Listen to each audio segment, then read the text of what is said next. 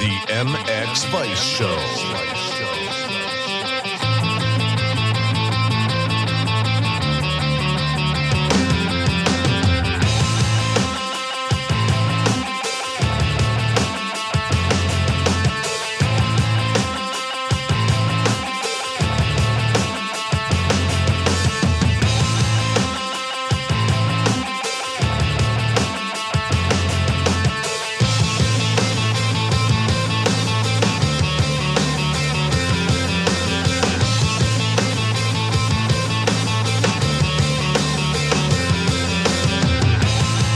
Welcome to episode 49 of the MX Vice podcast show.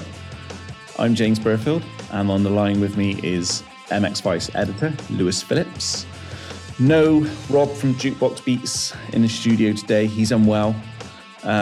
He needs to take those two paracetamols and get himself better. So here we are, fresh from Lommel, which feels like an age ago. Did you enjoy Lommel, Lewis? Yeah, I always enjoy MXGP. Thanks for bringing me in with a weird question like that. Like talking to my nan.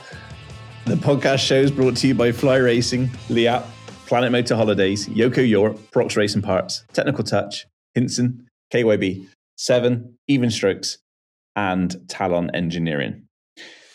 First part of the show is brought to you by Fly Racing, who have redefined expectations in safety and performance with the Formula helmet.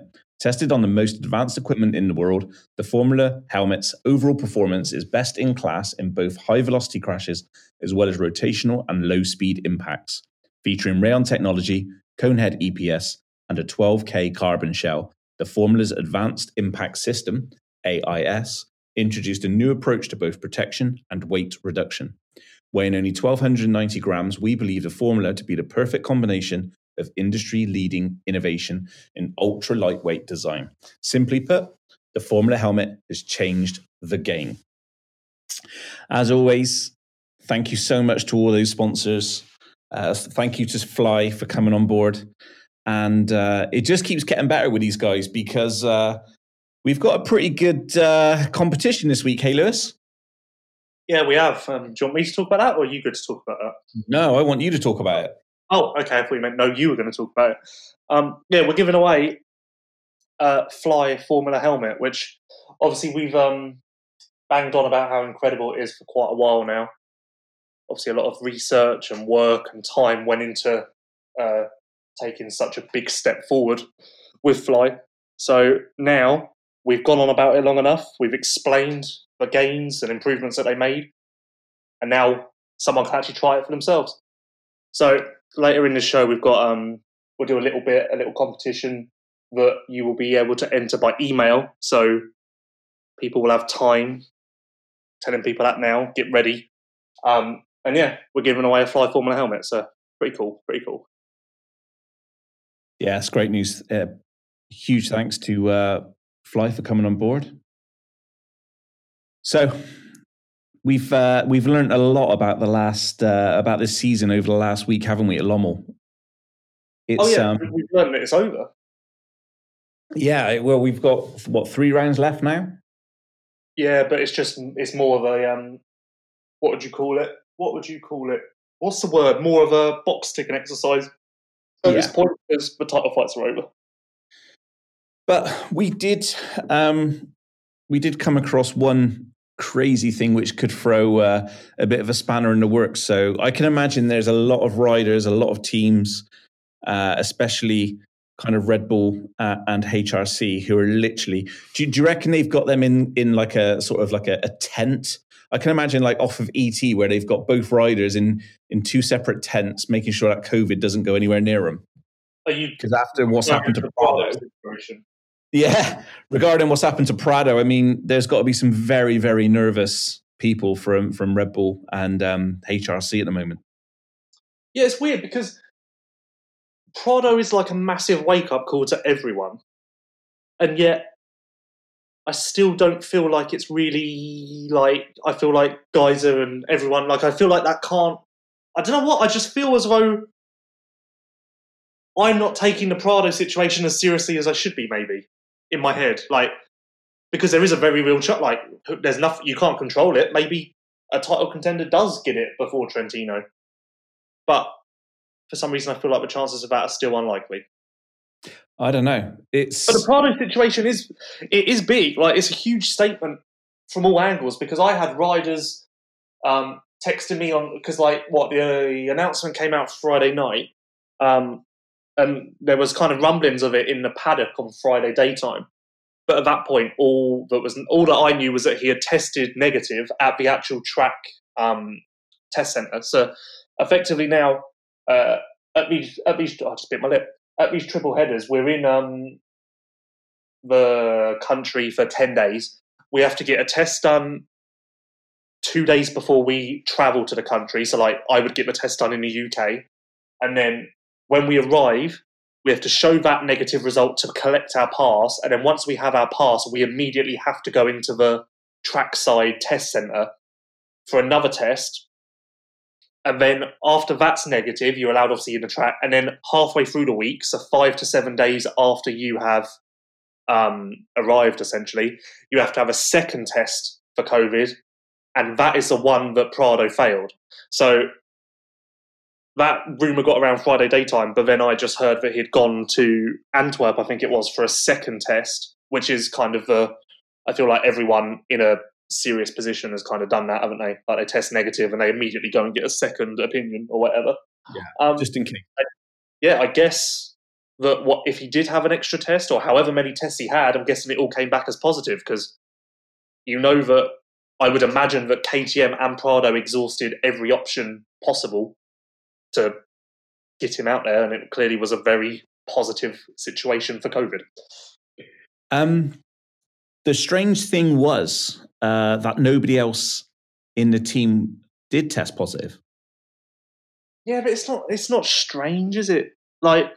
It's not strange, because if it really was that kind of chain reaction, and I ain't no scientist, but if it really was that kind of chain reaction, then there would be no escaping it, and the entire world would be positive, wouldn't it? Because if it was just an automatic chain reaction of you come into contact with someone's it would just spread like wildfire. So that's no biggie to me.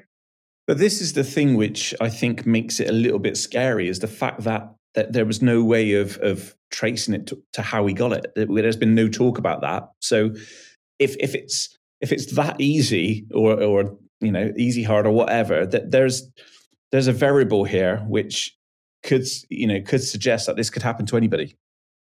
The thing with Prado is everyone kind of was going on social media and going, I can't believe he's going to lose the title like this.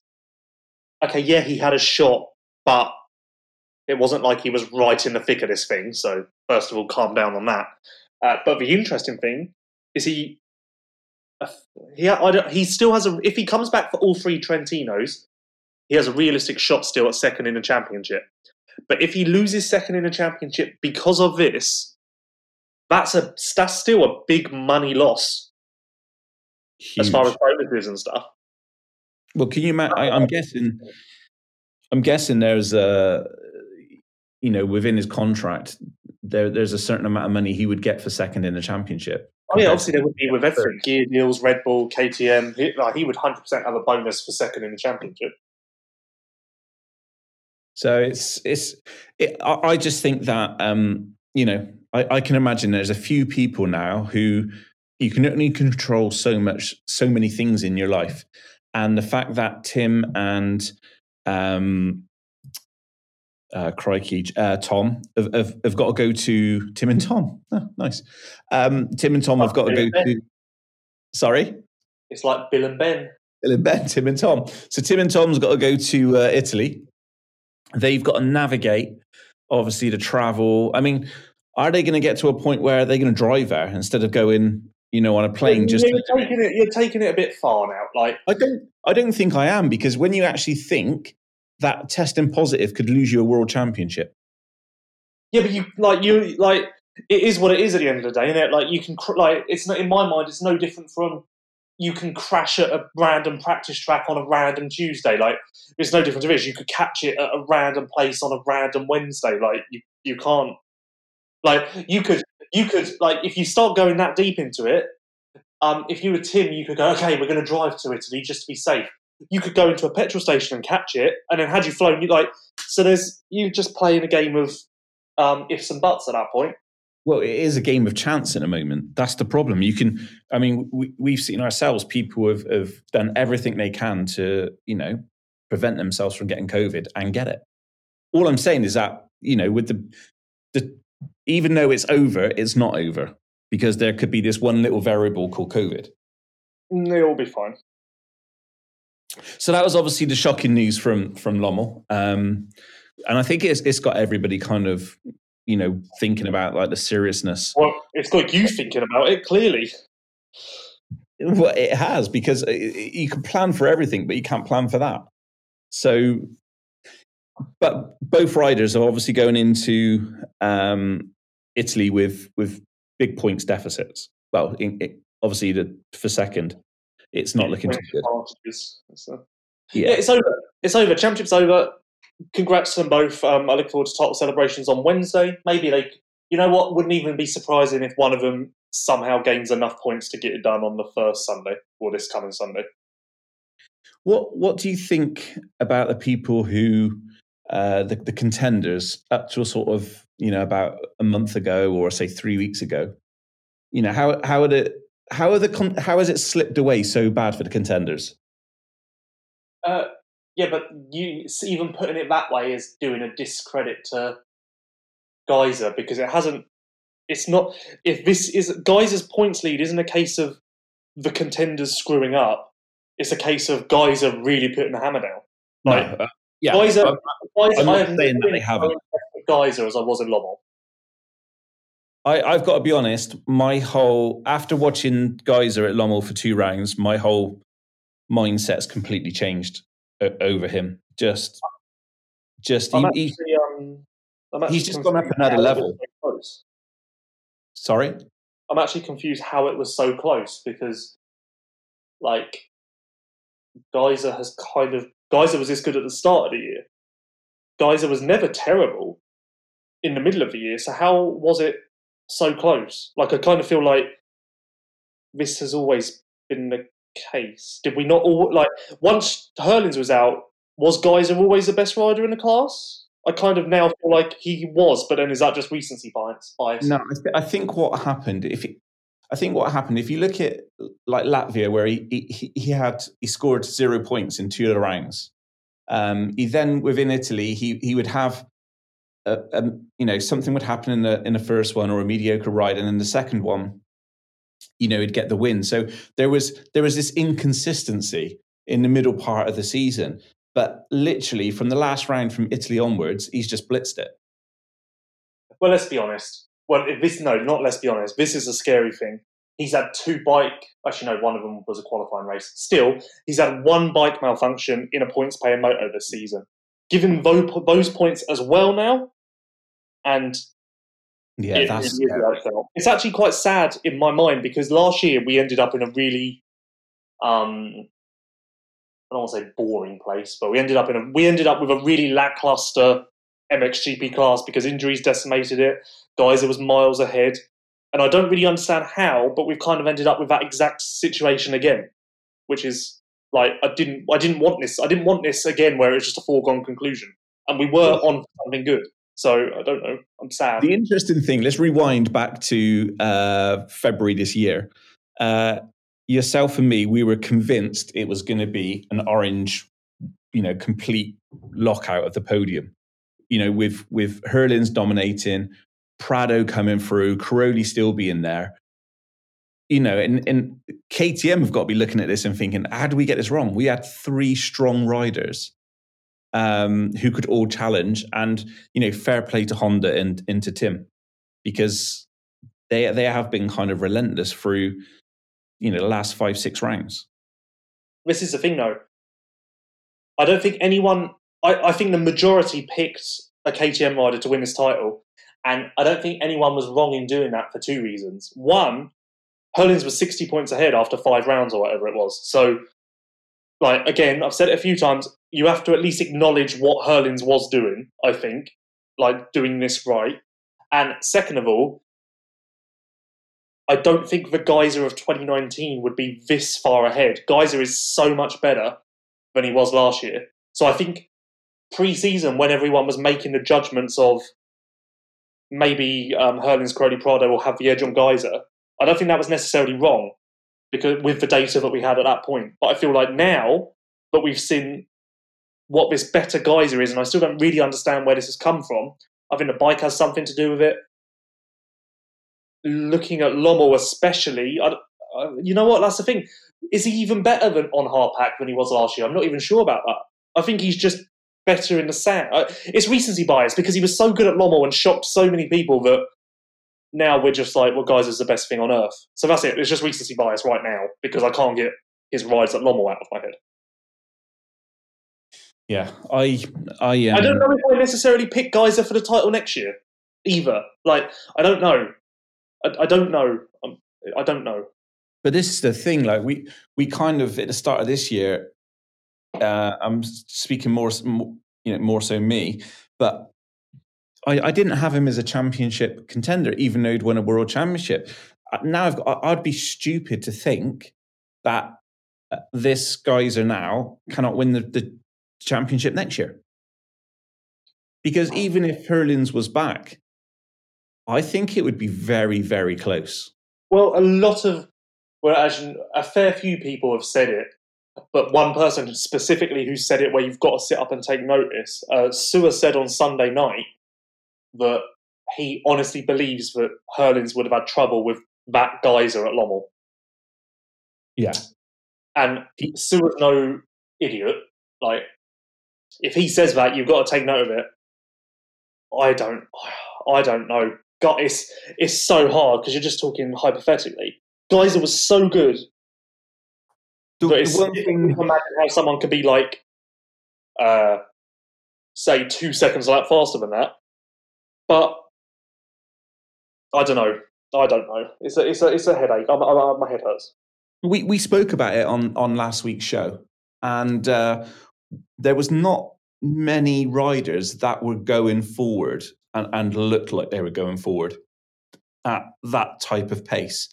But Geyser was one of them. You know, Ben Watson, we spoke about before, had her able to come through the pack, and not only come through the pack, but at some points over the two GPs, he was taking 2 to 3 seconds off of second, third, and fourth to close down. That's incredible. Well, this is the thing. Sewer said that after Geyser crashed in that second moto on Sunday, first of all, Geyser went past him and he genuinely had no idea where he came from. And then Geyser went around him and Sewer thought to himself, right, I'll see what he's doing, like check out some lines and I'll go with him a little bit. And he said after 3 corners he couldn't see him anymore and he still doesn't really understand where the hell he went. So that isn't normal for Geyser in the sand. A track like Trentino, yeah, I can believe it all day long. That is not normal for Geyser in the sand. And if he brings that in, if A gets momentum and brings that into next year, positive. If he builds on it, then I genuinely don't know how next year plays out. It's confusing. The state of the MXGP class at the moment is a bit of a head fuck because with the amount of injury, like I said it last year, I don't feel like last year we could have made a serious judgment call off of what happened last year because there were so many injuries. Now I'm in the same place this year almost because Prado came in behind the 8 ball both times at the start of the proper season and at the start of the Corona season. So I don't know what he does fully healthy and with a full off season and all of that. I genuinely don't know. Herlings has missed a lot of races in the last 2 years, so again, I don't really know where I put him in all of this. I still feel like I'm in the dark a little bit. Yeah. Another person who, I think is gone a little bit under the radar with, with the fans and stuff like that is Fevre. Well, toot toot. I interviewed Fevre in lockdown. So after 2 rounds, obviously he missed the first 2 rounds.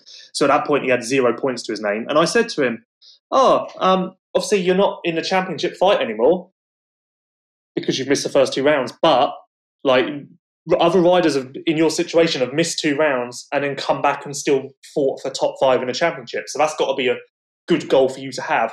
And he kind of huffed and was like, no, there's no chance I'm getting top 5 in a championship. Well, 2-2. I was right. The missing those 2 rounds obviously has been quite detrimental to his points tally. But even if you gave him a couple of thirds and fourths, he would be not that far behind Geyser. I mean, that gives you an indication of how well he's riding.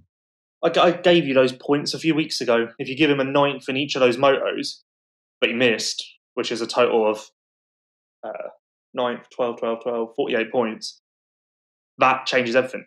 That puts him second. Yeah, which is not... I don't think anyone takes Febvre that seriously. But I do genuinely believe that he is... I've said it a million times. He is the best we have seen him since early 2016. Yeah, I agree. Just watching him round Lommel, over the 2 rounds, just incredible. And again, he's one of those riders. You keep saying over the 2 rounds. Well, I was only in Lommel for 2 and 3. I wasn't there for the first one. Okay, I'll allow it. You were there for all 3, so I can only talk about what I've seen. I'm like, I'm just keep getting like, where what, are we just ignoring the 3rd one or the first one? Yeah, I'm ignoring the first one because I watched it on TV. Well, we did that anyway in last week's show. Absolutely. So, for me, it's just, and I talked about it a little bit on last week's show, but there is so much difference in actually being there and watching the GPs and just seeing the track conditions. Nothing on TV even comes close. Well, in light of that, comes Trentino? No. Well, clearly it didn't resonate with you that much. It did, but unfortunately, I have taken as much time as I can outside of my family's allocation. So, speaking of people going to Trentino, I saw last night that fans have been banned. Really? Yeah, originally they were going to have 1,000 fans at each of the Trentino rounds, and randomly last night I saw that the track itself put up on Facebook that they aren't welcoming fans now. And I don't know if it was lost in track. I kind of didn't know how to take the statement because obviously it's Italian and been translated. But it says, we tried every way, but following the latest DPCM. I don't know what a DPCM is, but it won't be possible to access the audience to the track for the last World Cup and European tests. That's obviously a shit translation from Google, but yeah, apparently no fans. MXGP in front haven't put anything out yet though, so I kind of don't really know how seriously I take the track's Facebook page, which has a profile photo of Ken Dodika doing a hill clicker. So I kind of feel like maybe it isn't the most on the finger on the pulse page in the world, but yeah. Isn't it? Is it Alex Salvini who owns the track? Literally, I cannot help you at all. Yeah, I'm pretty sure it is. Really? I think it's track, yeah, or his wife's track, something like that. His wife's track. Why would his wife own the track?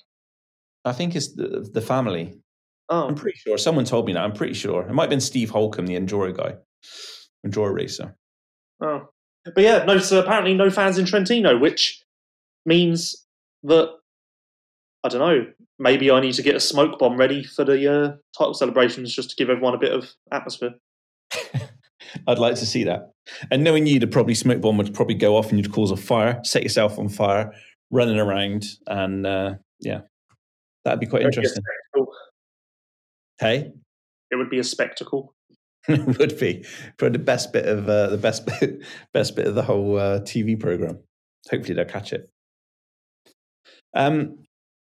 So MXGP, it's kind of, you happy that it's done? Guys, as world champion. I mean, it's over. I don't. It's so not even the title fight. So isn't even a thing anymore. That meh.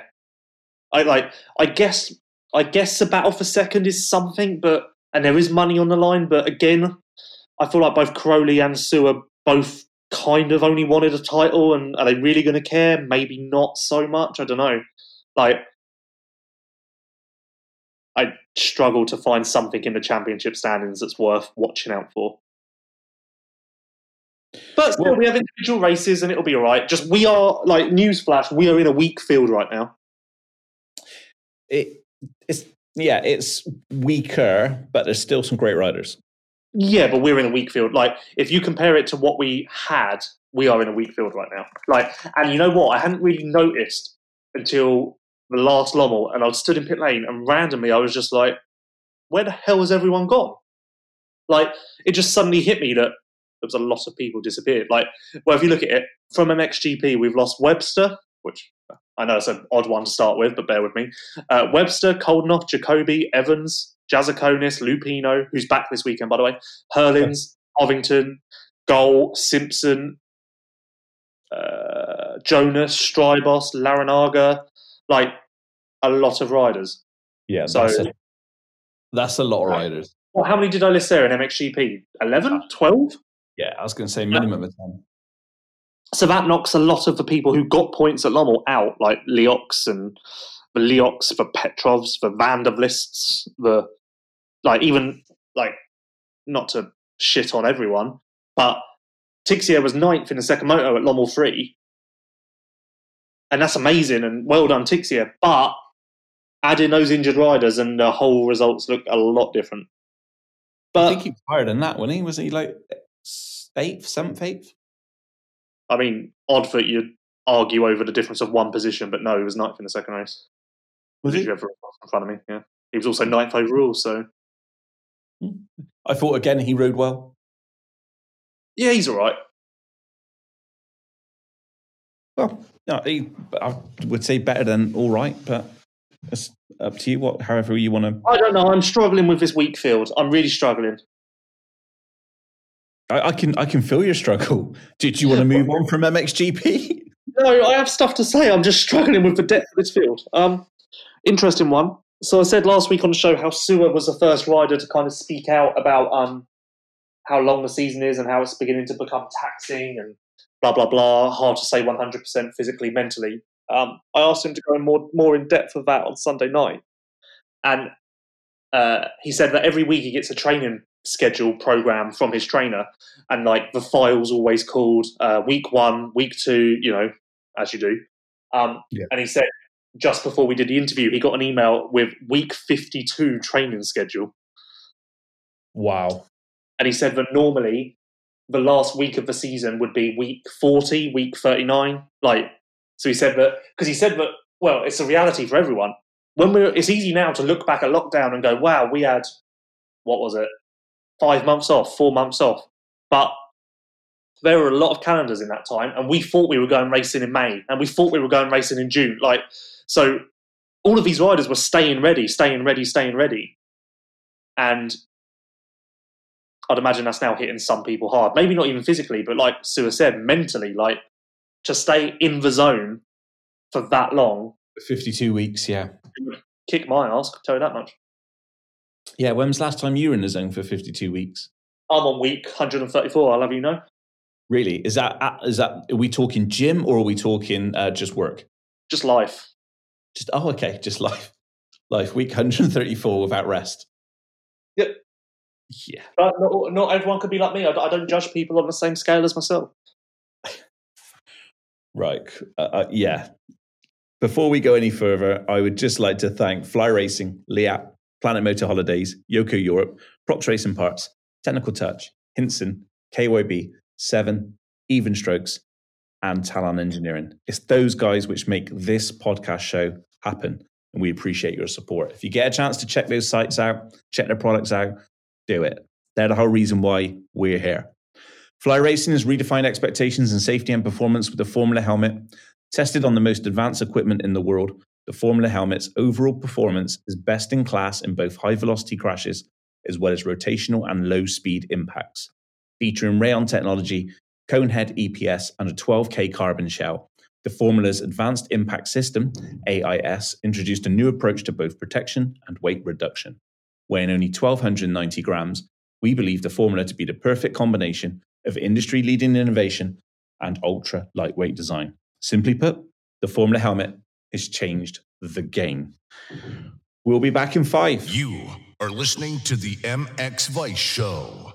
Technical Touch have been supplying KYB OEM spare parts and factory kit suspension in Europe for decades. Many of the riders you see on track in the FIM Motocross World Championship are using KYB suspension from Technical Touch. Whether you are looking for factory kit suspension or KYB spare parts and oils, they have you covered. Shop now at www.technical-touch.com. Yoko have returned to Top Flight Motocross with a bang. The Yoko Vili collection is made with racing in mind and designed to be the lightest and most flexible motocross gear on the market. Go to yokoeurope.com to locate your nearest dealer or shop online. Talon wheels have been iconic in the industry for over 30 years. Designed, built, and manufactured in the UK. Talon wheels, sprockets, and footrests, and clutch baskets are used by professional riders like Jason Anderson, Zach Osborne, and Sean Simpson. Head over to www.talon-eng.co.uk for more info. Even Strokes is the newest e-commerce store in motocross. Built by motocross enthusiasts, Even Strokes understands your need and offers all of the products you need for a weekend at the track. Shop now for Yoko, Alpine Stars, Fast House, and more at evenstrokes.com. Liat, protecting riders from head to toe. Check out liat.com for more. Hinson is the world-leading manufacturer of clutch baskets, clutch covers, clutch discs, and springs for both dirt bikes and quads. Hinson products are used by many leading riders like HRC Honda, Monster Energy Kawasaki, KTM Factory Racing, and Monster Energy Yamaha Factory Racing. Shop for Hinson products at technical-touch.com. The MX Vice Show. Welcome back to episode 49 of the MX Vice podcast show, brought to you by Fly Racing, Liat, Planet Motor Holidays, Yoko Europe, Prox Racing Parts, Technical Touch, Hinson, KYB, 7, Even Strokes, and Talon Engineering. With an air oil separated closed cartridge design that is well known in the MX world, the KYB factory kit suspension from our friends at Technical Touch was perfected on one of the toughest tracks in the MXGP series. With all anodized internal parts and DLC coated inner tubes, internal friction is reduced to the minimum. By adding a mid-speed valve, the KYB factory kit spring fork can be adjusted over a much broader range. One of the extra features of this factory suspension product is a custom spring collar, which provides more front wheel control and increased comfort on jump landings. You too can experience the best in off-road suspension that is used by the likes of Jeremy Seawer and Ben Watson. Head to technical-touch.com/KYB-factory-kit-suspension-info for more information. Speaking of technicaltouch.com KYB factory kit suspension-info, Lewis Phillips, the Wilvo team. They don't like calling it Wilvo team? The Monster Energy Yamaha factory. Yamaha team. I got told off for calling it Wilvo at the weekend. Oh, did you? Yeah. Oh, okay. So that team. Definitely some changes happening. Is Paulin done, do you think, there? Well, the Ben, I was thinking about this earlier, I can now say a lot more because of the Ben thing falling into place, because that causes such a chain reaction of stuff. Because Ben really was the silly season rumour this year. Like, a lot of talk and stuff hinged on Ben. So now that he's in place, he was the domino, I feel, that we were waiting to fall. So here's a little rundown for you. So we know that Yamaha Factory MXGP, Monster Energy Yamaha Factory MXGP, not Wilvo, definitely we're going to have 2 riders next year, Sewer and a rider who rhymes with Ben. It was unknown if they were going to have 2 or 3 riders. It was unknown on Saturday whether they were going to have 2 or 3 riders. So this wasn't a grand conspiracy. Like, this wasn't a secret that everyone's been sat on for 2 months. If you'd put Ben and Yamaha and everyone on a lie detector test on Saturday and said, is Ben Watson going to be on the factory team? They all would have said, I don't know. And the lie detector results would have come back as whatever the good thing is, like correct or whatever. I don't know. So good analogy. Well, what do you do? What is the result of a lie detector test? Like, if you're telling the truth, what do you get? I don't really know what the word like. Do you get a green light? Is that positive? Is that I don't really know. I genuinely don't know. I have zero experience with lie detector tests. Please carry on. So Ben, there's been these rumours of Ben going to KRT for so long, and I'm going to go now. I said this a few weeks ago. Not many websites actually go to the races. How many fucking websites have put up lately Ben's going to KRT? Everyone. It's never been a thing. Genuinely, hand on my heart, it's never been a thing. Faenza, I got told by someone random, yep, sounds like Ben's signed with KRT. So I went and found Ben and went, oh, what's going on then? And he was like, I genuinely don't know where these rumours have come from. Like, it's not, I love the Yamaha family, I bleed blue, blah, blah, blah. So, and those rumours have kept on coming, and I've heard it from other riders. Other riders have said to me, yeah, Kawasaki told me it's between me and Ben. And I'm like, Ben's like Yamaha family, so congrats on your ride. So, yeah, first of all, he's always been going to the Yamaha family in some degree. Part one. Part two of that story is originally, say beginning of this month, end of September, the most likely thing to happen would have been Ben basically ending up on the Jacoby deal. So on a 450, on SM Action with a factory engine, etc., etc. That seemed like the most likely thing to happen. Then, around Spain, I got told that SM Action weren't running a 450 next year, which also, see, this is what I mean, a chain reaction. So now I'm like, well, that makes sense if Ben's going factory, and also Jacoby's put out that he doesn't know what his future holds. So maybe SM Action aren't running a 450 next year. Although, I was told SM Action was going to be Ben on a 450 and Benistant on a 250, and Benistant's now made a bloody last-minute switch to factory Yamaha. So is that SM Action team even coming back? Yeah, good point. I've never spoken to anyone over there because I think they only speak Italian. So I might go over there with a margarita pizza and try to bond. Oh, God, yeah. Carry on. What? Just because they're Italian doesn't mean they like pizza. Okay, I'll ask them what food they like. This is probably more food than you. So, anyway. So that's another element to this. Now that the Covington news is out as well, Lupino's contract's up at Gebbon. I think Vlanderen is going back, but I don't know what Gebbon are going to do either. So now, suddenly, now that Ben's actually going to the factory team, there's a lot of Yamaha seats in the paddock that need to be filled, strangely.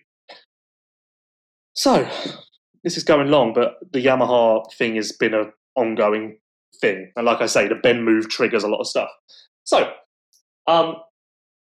that then leads to the question, does Paulin go to a Gebbon? I can't see it. Paulin is a very big believer of himself. And I just can't picture Paulin not being on a factory team. I think he thinks he belongs on a factory team. And to his credit, he won a moto a week ago. So can't really argue that. So I've forgotten where I'm going with this story. So are you saying that Paulin, you either see him going on a factory team or retiring? I would almost put money right now. And this is, I don't know anything. I know we're best friends, but he does not tell me anything. I would put money on him walking away. Wow. That's just a guess. Because do you want to know what as well? Reading between the lines.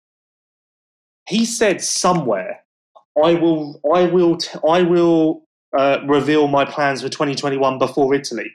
And I read that and I was like, hang on. If you'd signed for a team, you wouldn't be revealing your plans. That's not up to you. That's up to a team. Yeah. You don't reveal your plans. So I was like, so what news do you have that you would reveal?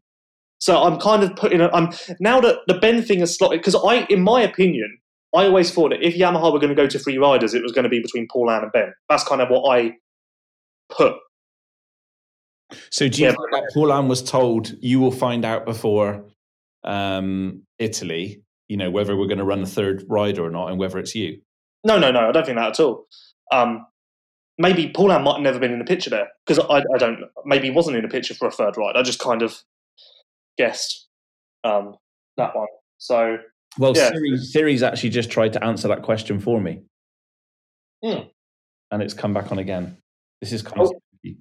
I do need to say, and I've said a lot about this now, but I need to say it.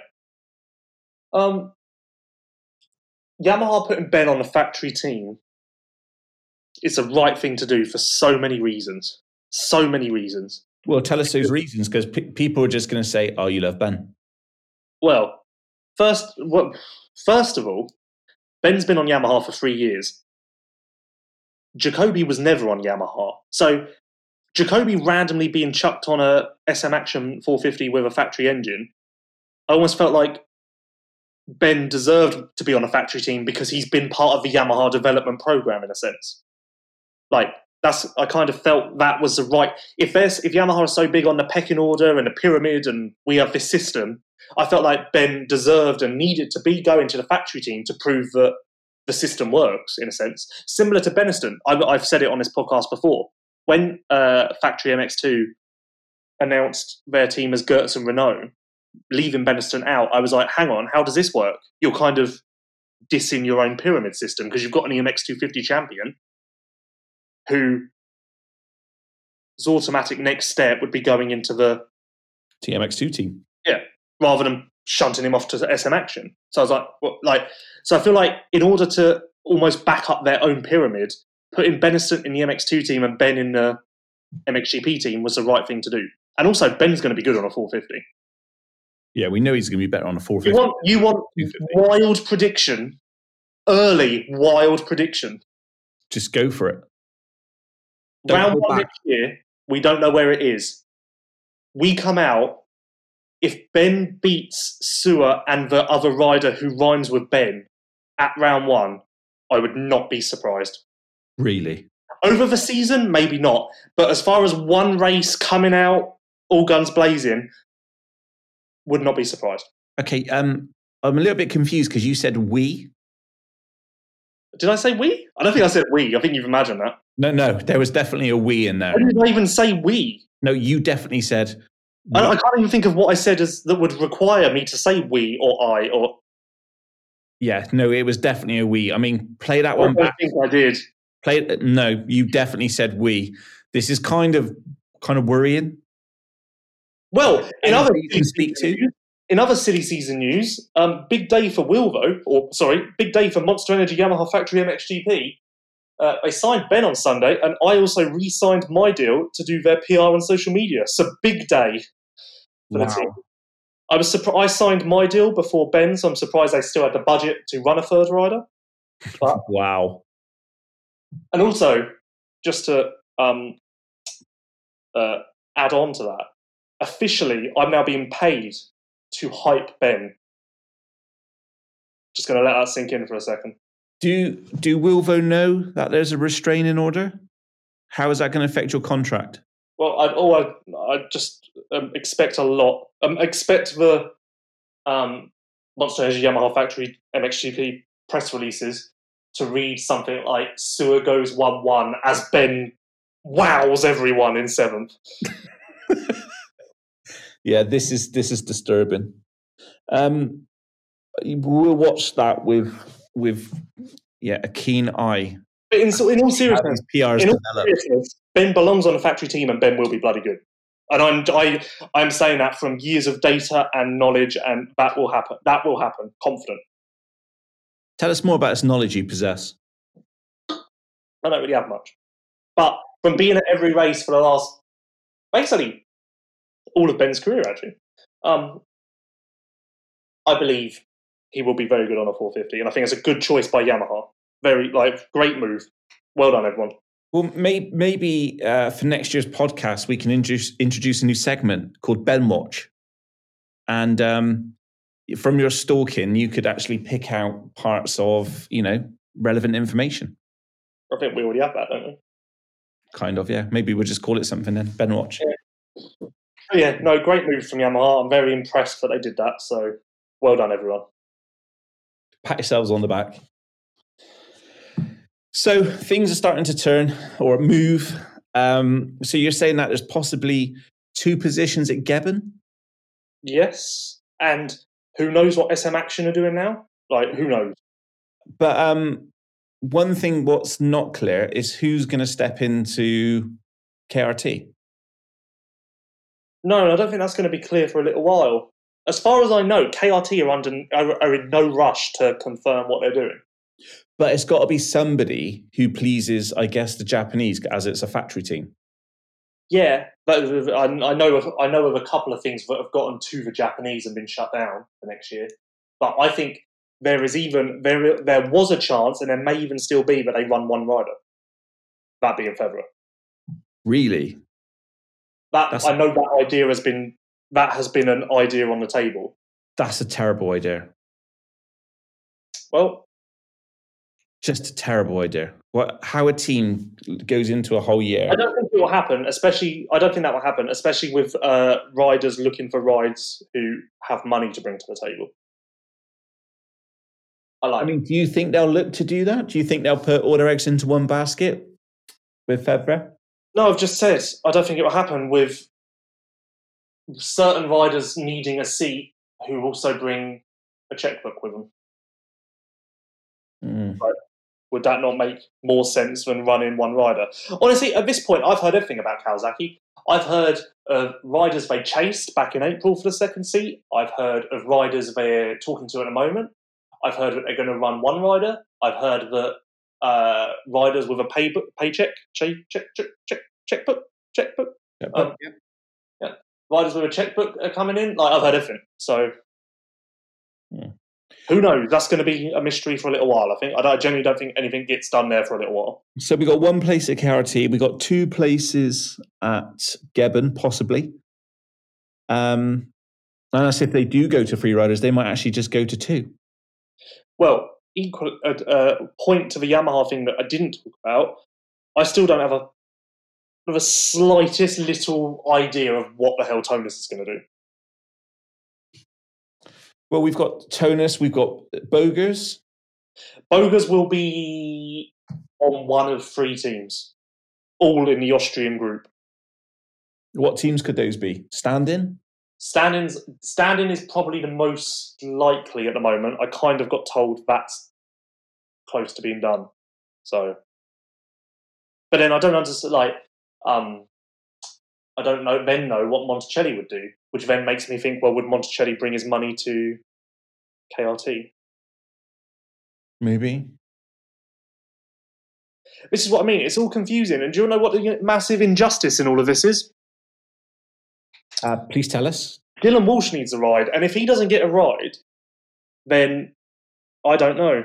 I genuinely don't know. Because I don't understand that I said this to him on Sunday night. If he was in America, basically after leading 4, 5, 6 laps in Mandeville, whatever he did, if he did that in America, his phone would have blown up because that's all American teams want.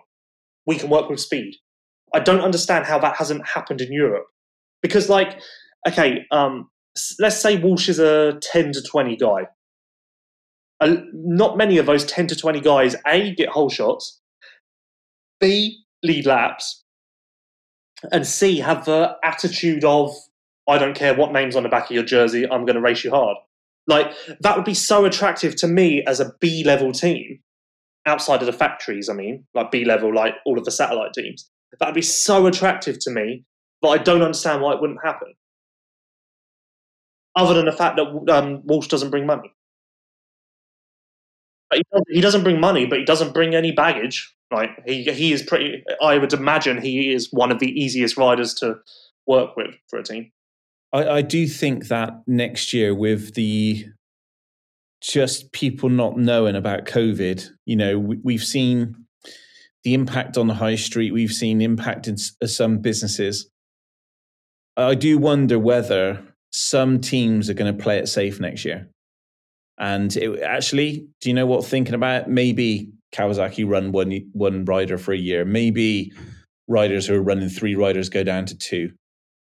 Maybe they look for riders who are actually happy to pay to ride on their teams.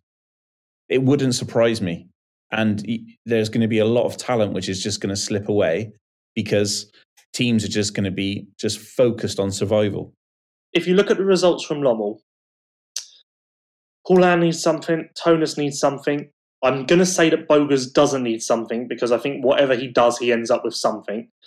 Van Horbik, I really don't know about. That's someone I've not really heard anything on.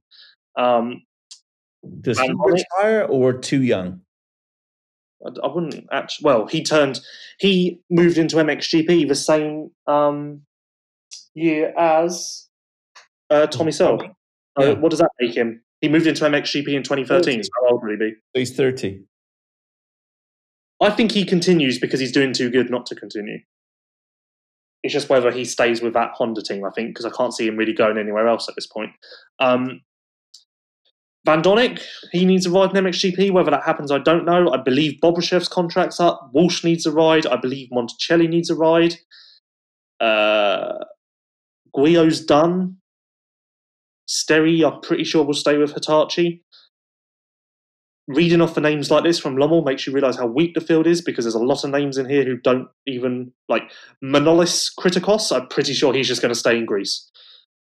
No need to consider him in the MXGP silly season puzzle, people. Also, is there a more Greek name than Manolis Kritikos? I don't know, buddy. I've not really studied that much Greek names. He sounds like a Greek god. And I genuinely did not notice him out there once, but he did not score points. So, Manolis. I had no idea he was even there. So Manolis Kritikos will go back to Greece empty-handed. Did not. I don't know if Manolis Kritikos turns up at Lommel every year. I swear every year at Lommel there's a Greek rider, and I just never paid attention to his name. Hold on, let's go check the results from last year. Brilliant, because we all can't wait to find out. Doesn't look like he was there last year. That's a shame. Sure. Anyway. Yep. Moving on. Yeah, that'd be great. Oh, you want me to move on? I thought you were going to say something. Well, is there anybody else? I thought you were carrying on with your list of... Well, I got to the bottom of the Lommel results. No, you know what? I think everyone is pretty much getting to the point where they're done now. So what do we know? Well, I think I've done that, haven't I? KTM's the same. Yeah, KTM's the same. HRC's the same. Yamaha, we know what they're doing. Gas will be Jonas and either Bogas or Monticelli. KRT, we have no clue. Yeah. I feel like there isn't much left to do at this point. And before anybody asks, Suzuki are not coming back. No. We've heard nothing. Despite that rumour not going away, I also heard a rumour that Rinaldi might have a team, but at this point I just disregard that because that's almost like the Suzuki rumour, I feel, where that's just going to come up every single year. Yeah. So I guess one team we've not spoken about is Jackie Martins. Yeah, well, apparently he's just talking to every single rider in the world. The gist I get is that he's basically talking to everyone. Right. Okay. Well, everyone's got an opportunity. Or, yeah. I heard, there's a lot of... I'd imagine Artem will go back. Artem. Artem's kind of getting in a lot of people's way. Artem just... I don't know. I kind of think Artem was faster last year as a privateer. I kind of feel like maybe Artem should skip Lommel. Yeah? What, just... Maybe that's not the place for Artem. Straight Italy? You would have thought, though, he would have improved at Lommel, given that literally his team's based there. Yeah. It's actually at the back of their building. You'd thought he could sneak out a few times, get a couple of laps in. The question is, and I'm pretty sure he would have DNF'd, he was 7 laps down in the first race. I'm guessing he DNF'd. Yeah, I did see him. He was 1 lap down in the second race. Yeah, I did see him pull out. Yeah, I think he's just having a bad time. Well, yeah. Yeah, I don't know. I think I'm done with MXGP. That's great. I mean, we're happy. I'm happy. It's going to be an interesting season anyway. Like this year's been amazing. Obviously, a shame with some of the injuries, but still, the racing's been absolutely superb. Artem Guriev said of his Lommel 3, conditions were muddy and very slippery, but I made the best of the situation. Christ, that's a statement. In the first moto, I felt I might have a chance of grabbing a point or two, but unfortunately my clutch got fried. The second moto was not a good one. After a small mistake early on, I tried to push, rebuilt my rhythm, but I had a big one and banged up my wrist pretty bad.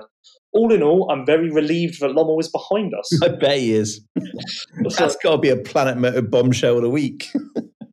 I feel like maybe I need to be reading Artem's quotes every week. I was quite interested. Artem said of Lommel 2, I'm not happy with my day. In the first moto, I suffered 2 big crashes. Those knocked me back quite a bit. In the second moto, I went down hard again and hit my head in the process. Christ! Artem had a right old week. Hold on. In the second moto, I went down hard again and hit my head in the process. I tried to get going again, but I crashed 3 more times. So, just in his quote from the PR, he had 6 crashes in 2 motos. And that, I'm guessing, there's a few he hasn't even mentioned. Hold on.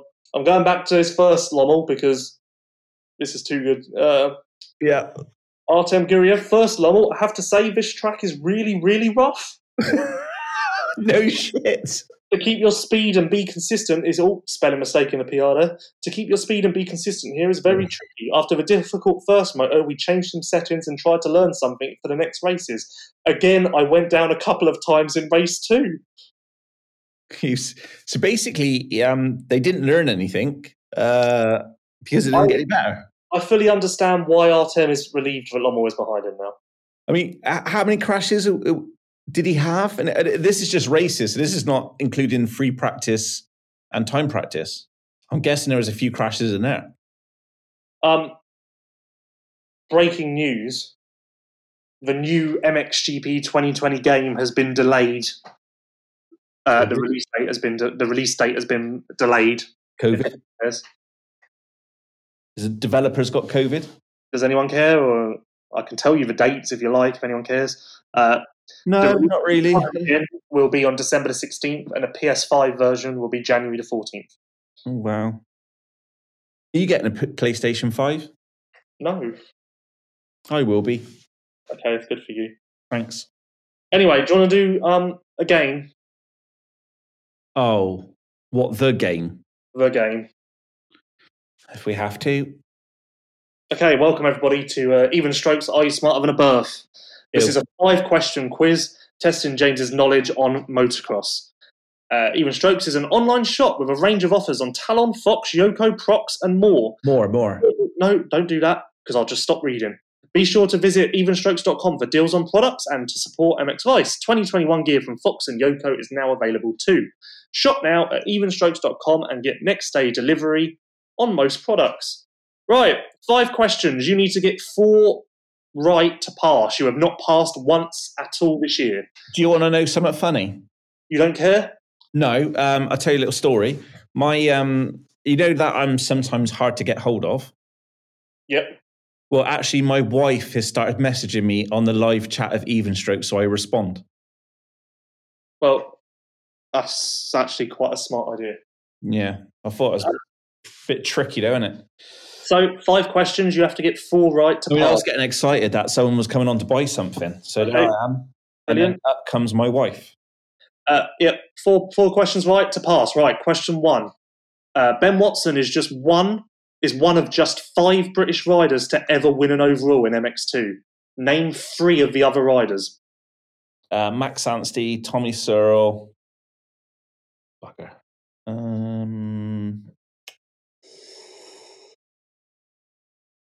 I don't know how Simpson and Nichols got on. Maybe... I'm going to have to push you for a third name. Maybe it's older than that.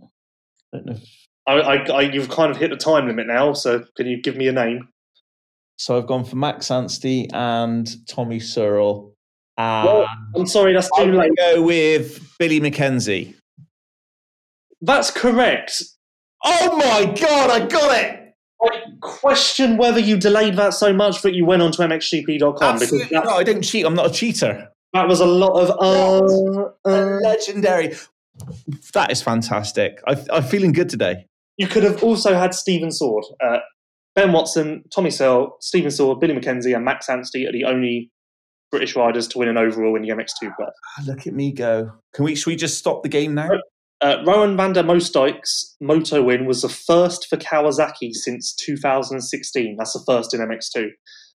Who was the last rider to win a moto with the KX250? The last one? Yep, before Moosdijk. Overall, so... No, moto win. Who was the last rider to win a moto? Literally in the question. You've got 10 seconds, and I'm actually timing you this time, and I will cut you off. Fuck off. Please, I'm going to have to push you. I don't know if Boirami got a win this year. 2, 1. Okay, Boirami. Answer. Huh? Boirami. See, you're wrong, but this is... I don't know, like... The question was, Rowan van der Moosdijk's moto win was the first for Kawasaki since 2016. That tells you that you're looking for a rider... I said that. What did you say? If you're going back to 2016, then I reckon it's... No, you're done. That was in the question. It's not my fault you didn't pay attention. You're done. That was wrong. Boirami has not won a moto. But if you want to make yourself feel better, who do you reckon it was in 2016? Max Anstey. Okay, that's also wrong. He was on a Husqvarna in 2016. Okay. So at least you were screwed either way. 1 out of 1. 1 out of 1? 1 all so far is in the win and loss column. Question 3. Who was the rider? Ferrandis. Bollocks. Question 3. It was actually a drought of 1,500. Was that in Trentino? Huh? Was that in Trentino? Lock it. Question 3. Who has more MX2 moto wins in 2020? Maxime Renault, Ben Watson, or Thomas Olsen? 10 seconds. Maxime Renault, Ben Watson, or Thomas Olsen? 5. Ben Watson. That's correct. I actually did not think you were going to get that. Yes. Well, I was actually thinking that Olsen won the GP, but he didn't actually win a race, did he? Olsen's had 1 moto win this year. Maxime Renault's had 1, and Ben has now had 2. Ben is actually the only rider besides Vial and Gertz to win more than 1 moto this year, which is pretty crazy. So 2 correct, 1 wrong so far. Question 4. One of these riders has not won an overall in the MXGP class at Pietra Murata. Who is the odd one out? Antonio Caroli, Max Nagel, or Gautier Paulin? Out of that group, who has not won an MXGP overall at Pietra Murata? You have 10 seconds. Paulin. That's correct. Oh, yes. And you can't... I'm pretty sure you wouldn't be able to cheat for that one. No, I'm not cheating. I don't cheat. This, for the first time, you have a chance at passing for the first time in your life. I don't cheat. I don't need to cheat. Okay. You have a shot at passing this game for the first time in like 20 episodes. Wow. It all depends on this question. I think it's because I got my feet up on the desk. I just feel relaxed. It all rides on this final question. No pressure. I'm not feeling the pressure. I'm relaxed. Okay. Please hold. Right. Final question. Who was tried to dig this one out because it's hard? Huh? Have you just tried to dig this one out because it's so hard? Who has stood on the MXGP overall podium more this year? Jeremy Sewer, Antonio Caroli, or Jeffrey Herlings? 10 seconds. Jeffrey Herlings. You were so close. Oh, what? The answer you were looking for was B, Antonio Caroli. Really? He's had more... Caroli's had 6 podiums, Herlings has had 5, and Sewer has had 5. That is sneaky. Thank you for playing, though. You did really well. That was really sneaky. You've done that on purpose. What do you mean you did that on purpose? I reckon you had another question there and you just thought, no, I'll get the fact. No, I actually made a mistake. I wrote down the wrong answer, and as I read it before I said it, I was like, hang on, I know that answer's not right, so I just double checked. And it was, yeah. What? So it was did you think it was Herlings as well? No, I just had nothing written down. I never wrote down the answer, but I thought I knew it off the top of my head anyway, but I just wanted to double check. Yeah, 3 out of 5, so close. Of course you knew it off the top of your head. Unbelievable. So close. But thank you for playing. Well, at least that's done for another week. And in the spirit of the game, with a new idea, there's a 6th question for the fans. First one to message us this, or tweet us, or message us on Instagram or whatever. First message I see with the answer to this question wins an MX Vice t-shirt. Problem is, I didn't get a question ready. So I'm just going to make one up on the fly now. Because okay, go on. Remember to check out a Formula helmet at some point in your life while I do this. Maybe while I just look out for a question. Is that a fly Formula helmet? Yes, that's what I said. I said I'm going to make up a question on the fly. Speaking of fly. Oh, okay, yeah. They're really you should not listen to what I say on this podcast. No, I tried to ignore you. Fly Racing has redefined expectations in safety and performance with the Formula helmet. Tested on the most advanced equipment in the world, the Formula helmet's overall performance is best in class in both high-velocity crashes as well as rotational and low-speed impacts. Featuring Rayon technology, Conehead EPS, and a 12K carbon shell, the Formula's Advanced Impact System, AIS, introduced a new approach to both protection and weight reduction. Weighing only 1,290 grams, we believe the Formula to be the perfect combination of industry-leading innovation in ultra-lightweight design. Simply put, the Formula helmet has changed the game. Okay. Games. Question for the fans. First one to message us with this answer, correct answer, wins a helmet. This isn't for the helmet. This is for an MX Vice t-shirt. Not as good. Not as good. Do you want to clarify that once more? Huh? Do you want to clarify that once more? Yeah, I just had Formula helmet on my brain because I've just heard that. So first question's for a t-shirt, yeah? This question's for a t-shirt. Who has won, or who won, more motos in their MX2 career? Cairoli, Prado, or Roczen? Who won the most motos as an MX2 rider? Cairoli, Prado, or Roczen? I'm going to need that answer on social media. So get thinking, people. And you know what? It's not even possible to cheat for this answer because I've made my own little record book thing. So I know that no one can cheat. The only way that someone could find it out for themselves is to do some proper research or have a guess. Cairoli, Prado, or Roczen? Of course, yeah. Everyone's answers. Can I just say something now? What? What's stopping somebody from putting in 3, comments, comments with each person? Well, I can see what their first comment was, can't I? What happens if they do one on Twitter, one on Instagram, and one on Facebook? I don't see the name. What happens? No, you're boring me. Anyway, the game is over. What do you want to do now? MX2? Yes, we will do. But before we do that, we would like to thank Fly Racing, Liat, Planet Motor Holidays, Yoko Europe, Prox Racing Parts, Technical Touch, Hinson, KYB, 7, Even Strokes, and Talon Engineering. As you heard at the start of the show, with an air oil separated closed cartridge design that is well known in the MX world, the KYB factory kit suspension from our friends at Technical Touch was perfected on one of the toughest tracks in the MXGP series. With all anodized internal parts and DLC coated inner tubes, internal friction is reduced to the minimum. By adding a mid-speed valve, the KY battery's kit spring fork can be adjusted over a much broader range. One of the extra features of this factory suspension product is a custom spring collar, which provides more front-wheel control and increased comfort on jump landings. You too can experience the best in off-road suspension that is used by the likes of Jeremy Seawer and Ben Watson. Head to technical-touch.com, KYB-factory-kit-suspension-info for more information. We'll be back in 5. You are listening to the MX Vice Show. Talon wheels have been iconic in the industry for over 30 years. Designed, built, and manufactured in the UK.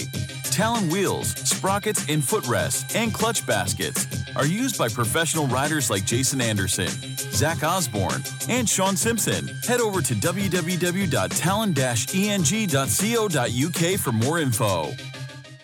Even Strokes is the newest e-commerce store in motocross. Built by motocross enthusiasts, Even Strokes understands your need and offers all of the products you need for a weekend at the track. Shop now for Yoko, Alpine Stars, Fast House, and more at evenstrokes.com. Liat, protecting riders from head to toe. Check out Liat.com for more. Technical Touch have been supplying KYB OEM spare parts and factory kit suspension in Europe for decades. Many of the riders you see on track in the FIM Motocross World Championship are using KYB suspension from Technical Touch. Whether you are looking for factory kit suspension or KYB spare parts and oils, they have you covered. Shop now at www.technical-touch.com. Yoko have returned to Top Flight Motocross with a bang. The Yoko Vili collection is made with racing in mind and designed to be the lightest and most flexible motocross gear on the market. Go to yokoeurope.com to locate your nearest dealer or shop online. Hinson is the world-leading manufacturer of clutch baskets, clutch covers, clutch discs, and springs for both dirt bikes and quads. Hinson products are used by many leading riders like HRC Honda, Monster Energy Kawasaki, KTM Factory Racing, and Monster Energy Yamaha Factory Racing. Shop for Hinson products at technical-touch.com. The MX Vice Show. Welcome back to episode 49 of the MX Vice podcast show. Now, we have a fantastic competition. Lewis mentioned it earlier. Fly Racing has redefined expectations in safety and performance with the Formula helmet. Tested on the most advanced equipment in the world, the Formula helmet's overall performance is best in class in both high-velocity crashes as well as rotational and low-speed impacts. Featuring Rayon technology, Conehead EPS, and a 12K carbon shell, the Formula's Advanced Impact System, AIS, introduced a new approach to both protection and weight reduction. Weighing only 1,290 grams, we believe the Formula to be the perfect combination of industry-leading innovation and ultra-lightweight design. Simply put, the Formula helmet has changed the game. So we have one of these fantastic helmets to give away on the podcast show.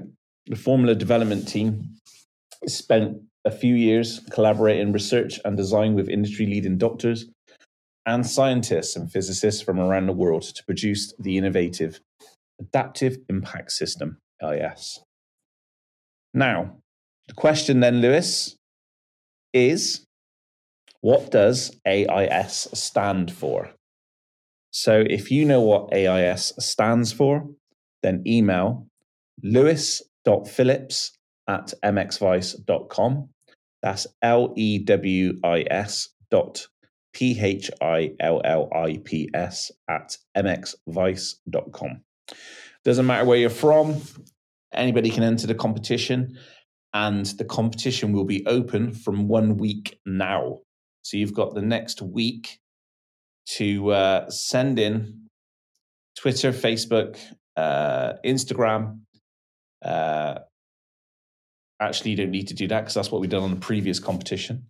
I'm so confused. Email lewis.phillips@mxvice. Email Lewis Phillips, lewis.phillips@mxvice.com with the answer. And I'm guessing you're going to pick one? I won't pick. I'll put everyone into a randomizer. So, ooh, love a good randomizer. Even if you are just getting to this in like Tuesday next week, you'll still have just as good a shot as the person who emails first. So, yeah. And like James said, it doesn't matter where you're from. So if you're from Croatia or Norway, or we have a lot of very, very, very, very many Latvians listening to this. So I'm actually going to get my my 400 Facebook friends to enter the competition for me, so I can get a new helmet. But am I allowed to enter? No. Why not? But, yeah, and you know what? Whoever gets this helmet, we might even do a little something with you about how you find the helmet, what you think of it, and everything like that. Because, like I've said a few times, when I got to America this year, what a country, first of all, and I actually got my hands on a Formula, and I properly felt it, moved it around, had a proper little look at it. Did it feel good? Genuinely impressed. And as I've said a few times, I can't think of many products in my life that I've picked up and been like, fuck me, this is like really something. So yeah, I'm interested to see what the winner thinks of it. And also, we will be giving away another Fly Formula helmet at the end of November. So the last week of November, we'll be giving away another one. So this is exciting. And I'll tell you what actually is exciting about this. As a European, and even before I worked with MX Vice as a European fan, I've always felt that America gets more stuff like this. Like, there aren't as many competitions in Europe, and there isn't as much interaction from brands. So for Fly to step up and do this with us on a podcast, I think that is really cool for MXGP fans, European fans, and also says a lot about their commitment to this side of the pond, because there's a lot of companies that are much more focused on America than they are what's going on over here. So it's nice of them to think of all you European fans as well. Do you know what my commitment is? My commitment is we've got a very, very good audience now. Some crazy 10,000 downloads per episode. So what'll be interesting is each one of you is going to email lewis.phillips@mxvice.com. It's going to be hilarious. So everybody just enter, because I cannot wait to see Lewis's inbox. The thing is, I'm a very organised person, so this doesn't faze me. Really? Are you going to set up a rule? You don't even know what that is, do you? No, but I don't need a paragraph in email. All I need is an email that says what you think AIS stands for. I mean, it's been said many times on this show, and it's also been said many times on previous shows, so you should know. But also, it's great if you do want to chat to Lewis, let him know how he's getting on, ask him how his family is, maybe send some photos. Lewis loves a good photo, especially of a helmet. So if you do get the chance, lewis.phillips@mxvice.com, definitely send him an email. He loves to correspond and talk to people. He's very much a people person. So this is a great opportunity to win a fantastic helmet and also talk to Lewis. So perfect, hey? Yep, perfect. But yeah, what AIS stands for, that is the question. I require the answer. Fantastic. So thank you. Let's move on to MX2. And pretty much he has been in serious control of this championship. And again, does this go back to what we said about Geyser? Is this just Tom being consistent and pushing and moving forward, in not putting, a foot wrong? Or is this down to Gert's kind of, we've seen the mistakes, the pressure, as it got to him? Can I make a suggestion on your podcast ability? No, you can't. Please fuck off. It's just something I've noticed you do, and it's happened twice this show now, and I feel like I want to point it out to see if anyone else has noticed. Oh, okay, crack on then. You bring up stuff without actually mentioning what it is. Like, you went on to MX2. He has been very dominant. It's like, well, who? Like, you did it earlier as well. When you started talking about Prado testing positive, you went, he tested positive. And it's like, well, we haven't even mentioned Prado once. I thought I said Tom. Yeah, you did at the end. But listen to the whole thing, haven't you, dickhead? It just makes me laugh, because I'm always like, well, I know who you're talking about, but I don't really want to talk about that yet. Brilliant. So that was really worth me sort of talking about it and you taking the piss, as always. Well, can we? Do you not want me to talk about Ben and his overall win? If you want to. Thank you. Just phenomenal, really, wasn't it? The thing is, you're not naked right now, are you? The thing is, you can confirm. I've been there. I was there in the Hitachi days, saying 2017 last year. I don't think you want to be bringing up the Hitachi days, given that you work for him now. Bringing what? Well, I don't know what, but bringing in his last year on Hitachi, I remember even saying then. I remember tweeting it, saying, "Watch out! Look at the times. Look at the sector times. There's something. This is starting to click." 2018, phenomenal year. 2019, obviously injury interrupted, but there were still little flashes. And then this year, another huge step forward. And it's no surprise. Like, there was not one part of me that was surprised that he won on Sunday, especially obviously after the first two Le Mans. But yeah. Right, here's an interesting scenario for you. No age rule. Does Ben win the World Championship next year? I think Ben would move up to the 450s if there wasn't an age rule anyway. That wasn't the question. Oh, you're saying if there wasn't an age rule and he stays down? Yeah. Oh, Vial's tough. Does he beat Gertz? I think so. Vial's tough. But, yeah. I'll tell you what, though. I'll tell you what. You still haven't answered the question. I just did. Vial's tough, but he beats Gertz. So basically, you're saying no, he doesn't win the World Championship. So you're basically saying no, he doesn't win the World Championship. No, I'm saying Vial would be tough. No, I was asking. Okay, brilliant. Answer the question. Brilliant. Anyway, what I was saying. Why can't you just answer the question?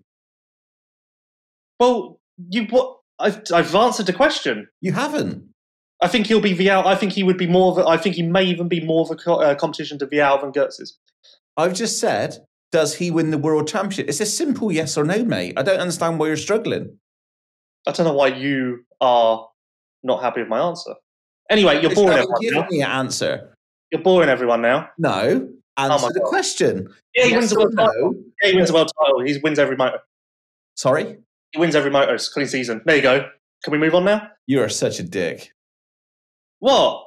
Honestly, oh. Thing that sticks out from his win at Lommel. It's First photo in the final sector, which was essentially the new part. The only thing that was the same was the run towards the finish. He was putting like multiple seconds on Vial there. That's one thing that sticks out to me from his win, because I have no idea what he was doing in that sector. Actually, I know exactly what he was doing in that sector because I asked him about it. Please hold, and I'll get you exactly what he said. Okay, holding. Feel free to say something while you're holding. Oh, here we go. Yeah, not far before the finish, there was 2 waves. It was not 2 waves, but it was real deep in the middle. I kind of came out of the trees where the end of the new section is. I'd rail the outside, beat them into the next corner, and that's where I made most of my passes. So, Sector 4, if you get a chance, look at the analysis from the first MX2 moto, because he was killing Vial there. But, to Vial's credit, again, Ben went by him. Vial would have seen 919 and gone, oh, it's not Gertz, no stress, like, that's fine. And he actually went after him again. Like, Vial does not have the whole championship settling down, play it safe thing in his head, I don't think. It's weird. I don't understand. I genuinely don't understand. Vial is like fully attacking this thing still when he's got a gazillion point lead.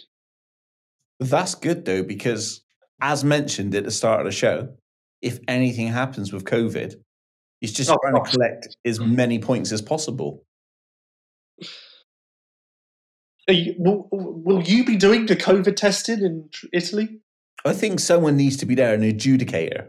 Well, you just seem very interested in this, so I can imagine that I'll pull up to do my COVID test and you'll just be stood there with a clipboard going, I may pass my COVID test of taking tests, and I might be there.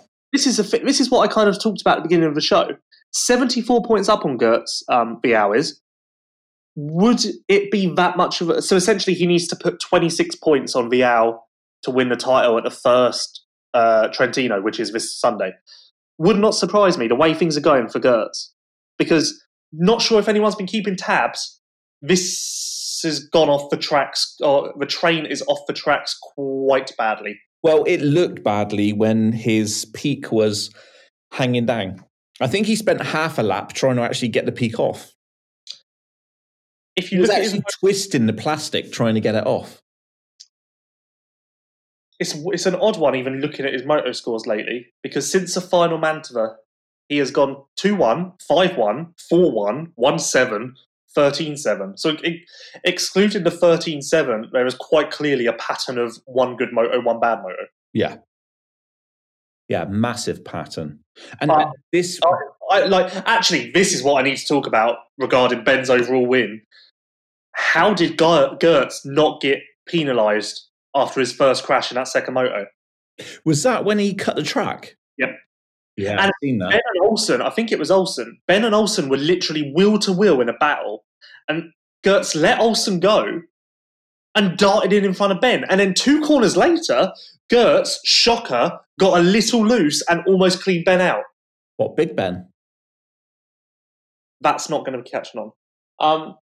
But I genuinely don't. I don't know. I don't know if because he crashed again, it was kind of like a moot point. Like if he didn't crash and went on to get second and win the GP, maybe then he gets penalised.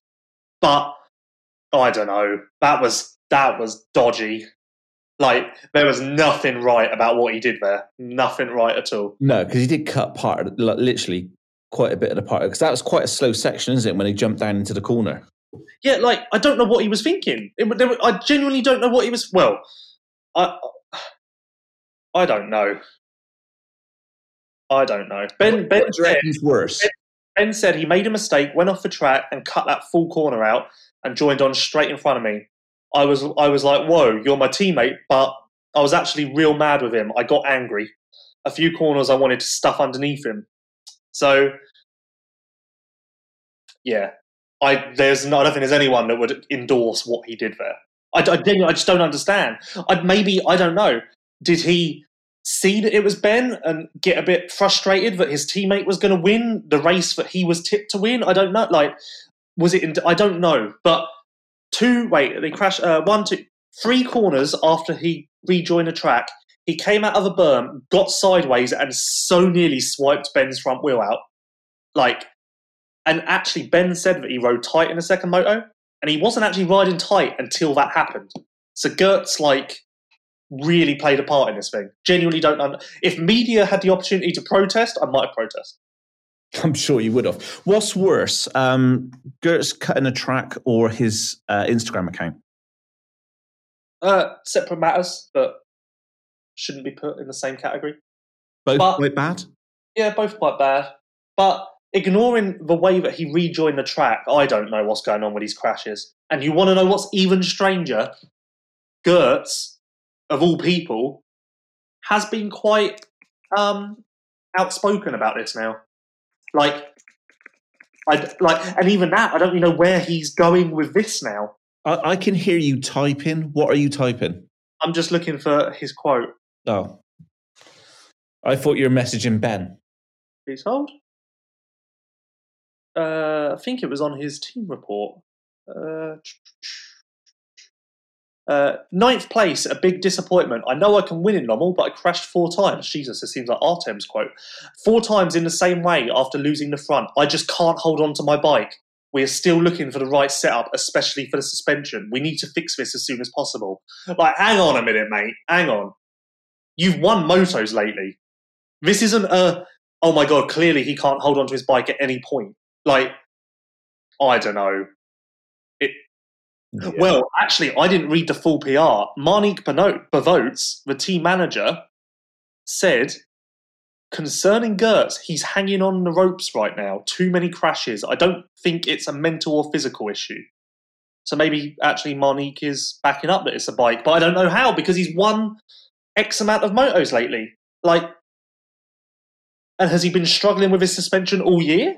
Because how would you get to this point of the season and then run into an issue? I don't know. I don't know. This whole situation seems it's just a bit odd.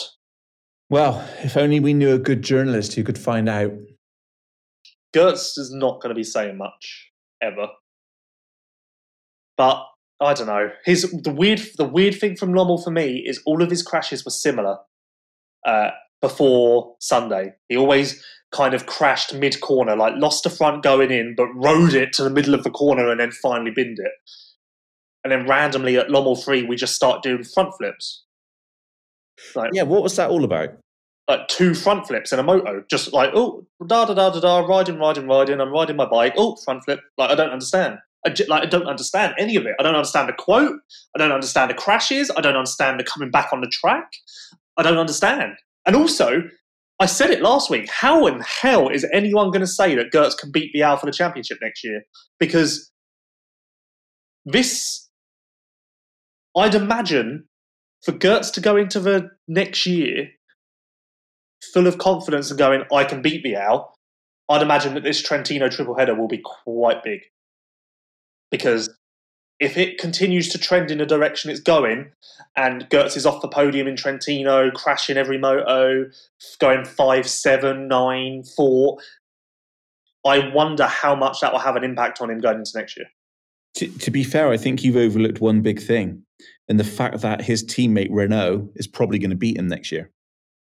Yeah, no, because you can't discredit you can't discredit the fact that he's fast. But as far as a championship is concerned, this thing's off the road. This thing's off the tracks.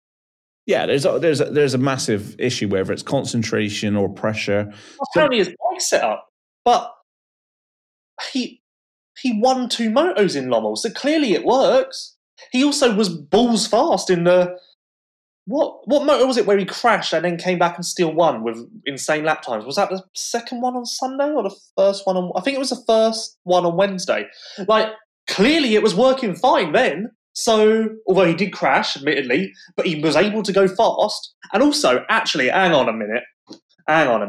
His crash in the first moto on Sunday, Lommel 3, he jumped into the waves and landed kind of off the tracks. So how is that his bike's fault?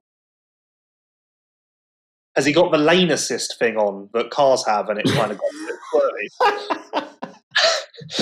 That's actually the funniest thing you've ever said. Is that the Planet Moto bombshell of the week? That is the Planet Moto bombshell of the week. All the factory teams head to Spain for riding where the weather and conditions are perfect. You can too. Planet Moto Holidays provide accommodation, meals, transport, and more. There is even a Planet Moto Academy running now, which is perfect to prepare for the 2021 racing season. Visit their site or social media at Planet Moto Holidays for more. And that's planetmotorholidays.co for the website. I had no idea that Planet Moto had an academy. That's very cool. It's quite a cool thing. I don't know if it's a reaction to COVID or something that's been in the works for a while. But it actually, if you're EMX rider, say, or an EMX 125 rider or whatever, it actually seems like quite an ideal thing. It's effectively called Planet Moto Academy months. So you stay from as little as 1 month. You have a structured training program, coaching on and off the bike, and then obviously, as you would with a holiday, you have accommodation at a beautiful villa, private pool, secure parking, jet wash area, track fees included. So that's what you get when you go there on holiday. But for this academy, you get structured training program, coaching on and off the bike, and just generally everything you could really need to prepare for a proper season. Very cool. I like this. So yeah, we need to find out a bit more. I like it. So that is that was our Planet Moto bombshell of the week. Lewis actually making me laugh with something funny. I want to have a look. I want to go have a deeper dive into this now and have a look at all the crashes and see how many could realistically be blamed on the bike. But then again, Marnique said it's not physical or mental. So is he saying it's? I don't know. No. Either way, mentioned his teammate earlier, Renault. His new teammate. Yeah, his new teammate. But the weekend, Renault, weekend on Wednesday, I thought Renault rode really well. Yeah, he actually really impressed me, especially at Lommel. This is another thing, actually. 10 years ago, we were still at a place where we'd go to Lommel, and that would be the race where French, Italian, etc. riders would struggle like hell, and the Belgian, the Dutch riders, etc. would put a load of points on everyone. Funny how that has just changed completely now. I think that's also a credit to the level in the World Championship. But is this is because we're seeing more of those riders from European teams literally spending weeks at Lommel at a time through the winter, yeah? Well, yeah. Okay, so why are the UK riders not doing it? What, you're talking about EMX level riders? Yeah. Well, it's not even there's barely any British riders doing the full EMX series. I'm guessing that if you're going to do the EMX series, step one would be good to possibly go and ride at Lommel quite a bit. Yeah, I don't know. I don't. I've yelled enough. Okay. To get passionate about that. Okay. But am I done with? I think I'm done with Gertz. Okay. Are we done with MX2, or do you want to talk more? I'm not done with him as a person. Done with MX2, or do you want to talk more? No, let's talk more. Gifting? Anyone? Jesus. Where did that performance come from? I mean, he looked pretty bright, didn't he, throughout the week in Lommel, and there was signs that could come, but also he did he's had a couple of little mistakes, hasn't he? Now and then over the last rounds he's been riding for the Gas. But that performance, he looked really good. I don't know. Okay, I'll put this to you, actually. So his EMX 250 results this year were 2-9, 2-4, 12-2, 10-9. That's no indication that he was going to do this, is it? Like, no one should have expected this off of those results. Like, yeah, he had a couple of seconds, but like, it's not like he was the second best rider in the class. Like, okay, maybe it makes sense because Beniston came out and got fourth in the first moto, but still, he didn't get a second like Gifting did. This also actually says quite a lot because we've seen what Beniston has in MX2 now. Guadagnini will go up next year with a new team that should be announced any day now. I expected that to be announced ages ago. But obviously, Kay de Wolf's going up next year, and there's been some criticism of, is he ready? Well, maybe Gifting proves that actually a lot of these riders are ready. Yeah, because they're already racing it. They're happy to race at that level. The EMX 250 that class is obviously is pretty stacked. Because if those riders are able to then go up to MX2 and run top 10, that says something. I'm not going to lie. I'm still thinking about the Goethe situation. It's rocked me. But try and put that on the shelf and think about it later. Gifting has now officially got a seat at Gas for next year as well. So proof that bet on yourself, take a chance, it works. Because Gifting was third in the EMX 250 championship when he decided to take the fill-in ride. He could have quite easily said, no, you know what? I'm going to just stick doing EMX 250, get a medal at the end of the year, and then I'll get a ride because I can prove that. But instead he went, nope, screw EMX 250, screw a medal. I'm going to I haven't got much prep on the Gas. I haven't spent any time with a team, but I'm going to jump straight in, see what I can do, try and make a point, and it worked. And that's got to help having that factory engine. Well, not even that. Just fair play to him for taking. No, I'm not taking anything away from him. He's literally grabbed the opportunity with both hands. But again, I guess it's the other side of it is having the equipment. If you give a rider the correct tools, then sometimes maybe that's all that they need.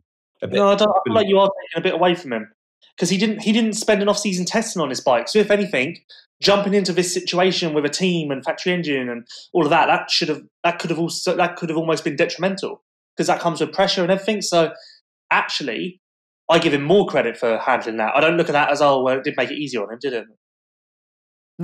No, you're right. And obviously Simon Lagenfelder got the second Gas seat, which means Jeremy Sado is out, which actually really surprised me because Sado was with Diga when they were a Husky team under a pop-up tent. So I did not think and he's German, team's German, so I did not think he would be out. But I also don't know where he'll go. I don't know what Asamoah are doing actually because Usman's got to go up. So is that a spot for him? If I was Dixon, I would look at Sado. I do genuinely think he will be a good rider. Yeah. He's had an injury at the worst time this year. If he hadn't had an injury, Gifting wouldn't have got that fill-in ride and then it all would have been sweet for him. Yeah. It just shows you how quick things can change in motocross.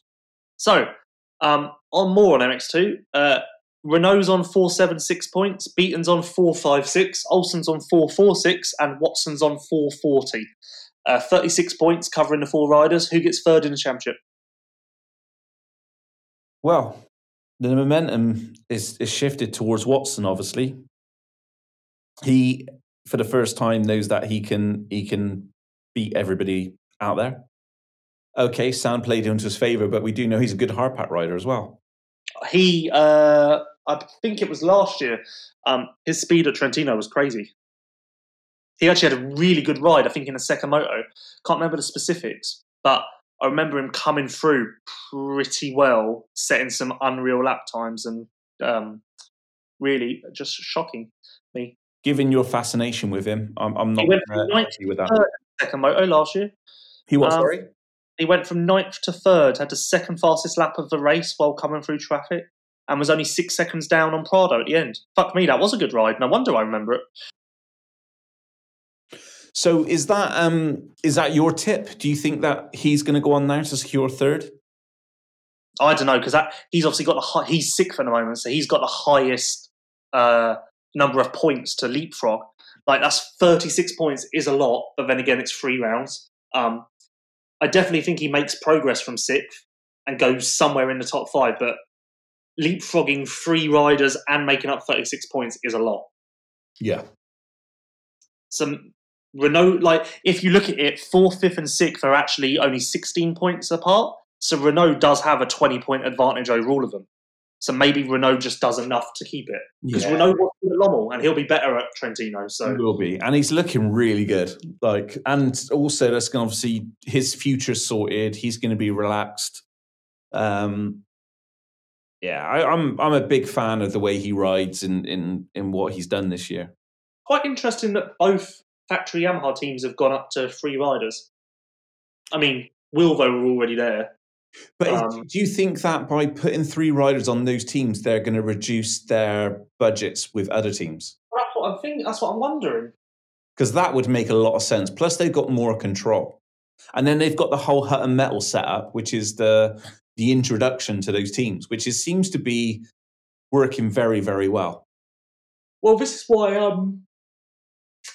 is why I felt like they needed to put Beniston into the factory team next year, to prove that the structure is in place, like to prove that there's a reason for the structure. So, yeah, I don't know. I'm actually now very interested to see what they do with the satellite teams. Maybe that's a spot for Tonus. But I genuinely don't know why I've not heard a thing about Tonus. No. Would Tonus take a ride on a B team? I don't know.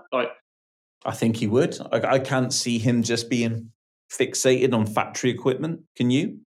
No, but then again, Tonus has spent 4 years now with the Wilro team, which even before it was a factory team, it was a factory team. Huh? Before that was Pro Circuit. Yeah, before that was CLS. So he's had a good run of like the best level teams. So yeah, I don't know. Interesting. Yeah. Okay, are we done with MX2? Let me just have a look. If there's anything that jumps out at me. I'm really watching Hawkmo quite closely at the moment because he needs a ride for next year. And I do believe that he has more to give, but it's not really clicking at all. Yeah, the brakes are just not coming for him, are they? No. Beniston stepped up to MX2. 4th in the first moto was really quite good. He's actually doing the first 2 Trentinos in MX2 and then not doing the 3rd one because he has a busy off-season of testing and stuff, so just getting a little break. But yeah, he'll be interested to see what he can do on hard pack. Wouldn't be surprised if he's on the podium at one of the 2. Well, that's a big prediction. Well, he was 4th in the first moto at Lommel, so... Yeah, I'm just still saying that's a big prediction. Cyril Janot is not racing in Trentino because all of his... Cyril. But I'm so pleased. I'm just so pleased for him for getting that top 10. And obviously, me now looks like I don't owe you any money. Well, all you need is Gertz to claw back 74 points and I'll owe you 100 quid. But that's not going to happen. Yeah, I don't think that's going to happen. No. So Cyril is on obviously the Yamaha team, isn't he? The Hosletter IXS team. It's basically the old STC racing team. Right. Okay. Which is the one that was sponsoring Jacoby. Yeah. Yeah. Okay. What the hell's gone on for them not to have a bike? Well, they've got bikes. They're just all blown up. Okay. It's true. It's not a problem of not having bikes. It's more a problem of none of them running at the moment. But the kid's only 20 years old. He looks good. His bikes don't. No, his bikes don't. But do you think he's done enough for people to kind of look at him and just think that's, he's still got 2-3 years in the MX2? Are you going to tell me that he needs to be on a factory team? No, I'm not telling you that he needs to be in a factory team, but is that somebody that Dixon would look at and think, what could he do on the Kawasaki? I don't know, because he is a sand guy. but also, I don't know if you look at his results, how many of those are to blame with a bike. Like, I don't really know. All I know is that good rider. I like Cyril. I don't like his bikes. No, I don't think he likes his bikes as well at the moment. A lot of wasted engines over there. Yeah. Probably wouldn't want to buy one second hand either, would you? No, I would imagine they're not for sale either. No. One careful owner. Yeah, one careful owner. One careful rider. Not Slightly used race engines. So MX2 is kind of shaping up quite nicely. F&H is staying the same next year. Yeah, MX2 is more interesting than MXGP going into Trentino. IMO. Well, thanks for that. Yeah, there's more to watch in MX2, I think. Very interesting to see what Gertz does. Interesting to see what Watson does with a momentum. Interesting to see this third place title fight. Third place. Fight for third place in the title race, whatever you want to call it, I don't know. Just a few little stories to watch in MX2. It's all right. What would you like? Do you want to take a break now, or do you want to go straight into Ask Vice Anything? Should we go straight into Ask Vice Anything and just crack this thing out? Let's just crack this thing out. So let's get a little intro to the sponsors, because these guys are the ones that help us. Fly Racing, Liat, Planet Motor Holidays, Yoko Europe, Prox Racing Parts, Technical Touch, Hinson, KYB, 7, Even Strokes, and Talon Engineering. These guys are the reason why we're able to do this show. And that's no BS. That is because they're the ones that are helping us get to the races. They're the ones that are helping us promote this show with some great offers, great competitions. We wouldn't be here without those guys. So this is always a cool section. I like it because so many people get involved. It's Liat, Ask Vice Anything. Liat, protecting riders from head to toe. Check out Liat.com for more. Did you know that the Liat neck brace is proven to reduce the risk of serious injury by up to 47%? Did you know that it's highly adjustable to fit riders of all levels? Redefine your limits with confidence and choose Liat, the sponsors of this Ask Vice Anything segment. Remember, Liat can now cater to your needs with helmet, goggles, gear, and boots. Everything you need can be found at Liat. Their helmets are very, very good. And one of the things which I was taken aback was the free goggles which come with the helmets. Was it the 9.3 helmet? 9.5, James. 9.5. They've upgraded it by 2, so it's even more of a reason to buy this one. I was really impressed with it. What was your thoughts? I don't know. I'm just flabbergasted by what you've just said. I wouldn't be. Yes, I don't know. I might have to call you into my office for a meeting after this. I don't want to go into any of your meetings. Okay. It's usually where you take off your clothes. Okay. Should we get on with the questions? Let's do the questions. I'm just finding the questions. Oh my God. Definitely calling you into a meeting after this. Right. Who's Tomo? Did Gertz lose the title more than Vial won the title? Ooh, good question. No. Vial's been good. And I think in a straight up race, I think Vial has got the upper hand, I would say. Well, actually, no. I think Vial being that good and being that consistent has helped Gertz lose the title, because it's put even more pressure, where all Gertz needed to do was maybe not go 2 seconds a lap faster than everybody else and just take a second, or, some of those opportunities where he was so far ahead, or, well, we've talked about it. We've seen it. There's just too many crashes. Vial's been impeccable. I'm so impressed with Vial, and I really don't want to take anything away from him because he's just been amazing. I think I'm just bitter because I've lost the competition with you. That's what happens when you back a horse that is crashes. hectic. Okay. At CR Dory, who was the Swede to have a factory ride? Who was the Swede? I'm guessing it's Gifting, yeah? Oh, who was the last? No, who was the last Swede to have a factory ride? It was. Okay. Well, Uslan was on Kimia, but at that point it wasn't the factory MX2 team, but it was like looked at as that. So, and it was the official Yamaha MX2 team. So I kind of just count Uslan. Like it wasn't officially a factory team and had the factory name, but I feel like it was as good as. And that was the last one? A lot of people forget that Uslan was on Kimia, and when Uslan left the team in the off-season that Ben joined the team, and I specifically remember MX Vice getting a lot of tweets and comments saying that insane to replace Uslan with Ben. But I guess you have to trust the powers that be, because look how it turned out. Weird to think that Kimia team was once Patrell, Uslan, and Van Donnick. Like, all of those riders have gone in very different directions with their crews. Yeah. And who was after? It was Brylyakov, wasn't it? And that was the same year. 2018, it was Brylyakov, Gertz, and Ben. Okay. Wow. Wow. So they kind of cleaned house completely. Yeah. It was like a reset year to build for the future. Okay. Well, 2018, everyone. At O-Lofty1, Olsen looks super fast but doesn't seem to be getting the results. Is this just because he doesn't like Lommel, or is there something else? I don't think there's anything wrong with what Olsen's doing. He hasn't been getting the starts, but that's partly to do with his size. And also, he has ridden a 450, and I have heard some pretty good things about him on a 450.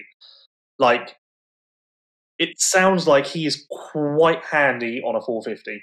So I'd imagine there's a part of it where he's kind of already thinking about that a little bit, as you would. Like, at the end of you can't forget, he wanted a title, and he should have been in a position to fight for a title, and that got taken away from him. So it's almost natural that he would start to think about the next goal.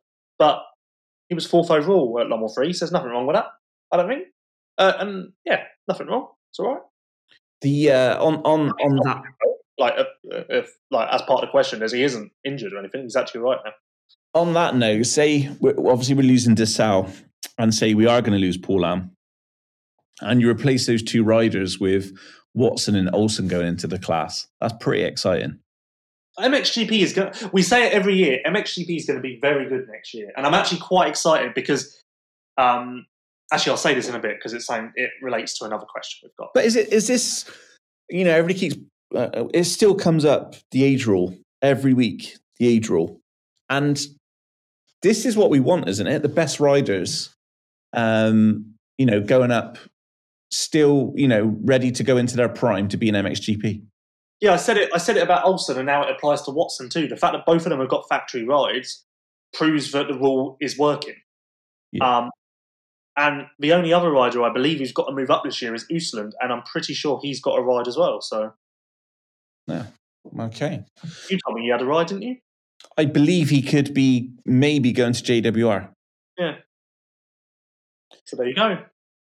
Okay, at Masters MX 2013, who is going to be left out of a ride for 2021 in MXGP? Who fills Dessau's place? Who knows about Dessau? I've got one idea, but I can't really say it. And if anyone gets left out without a ride, I would think...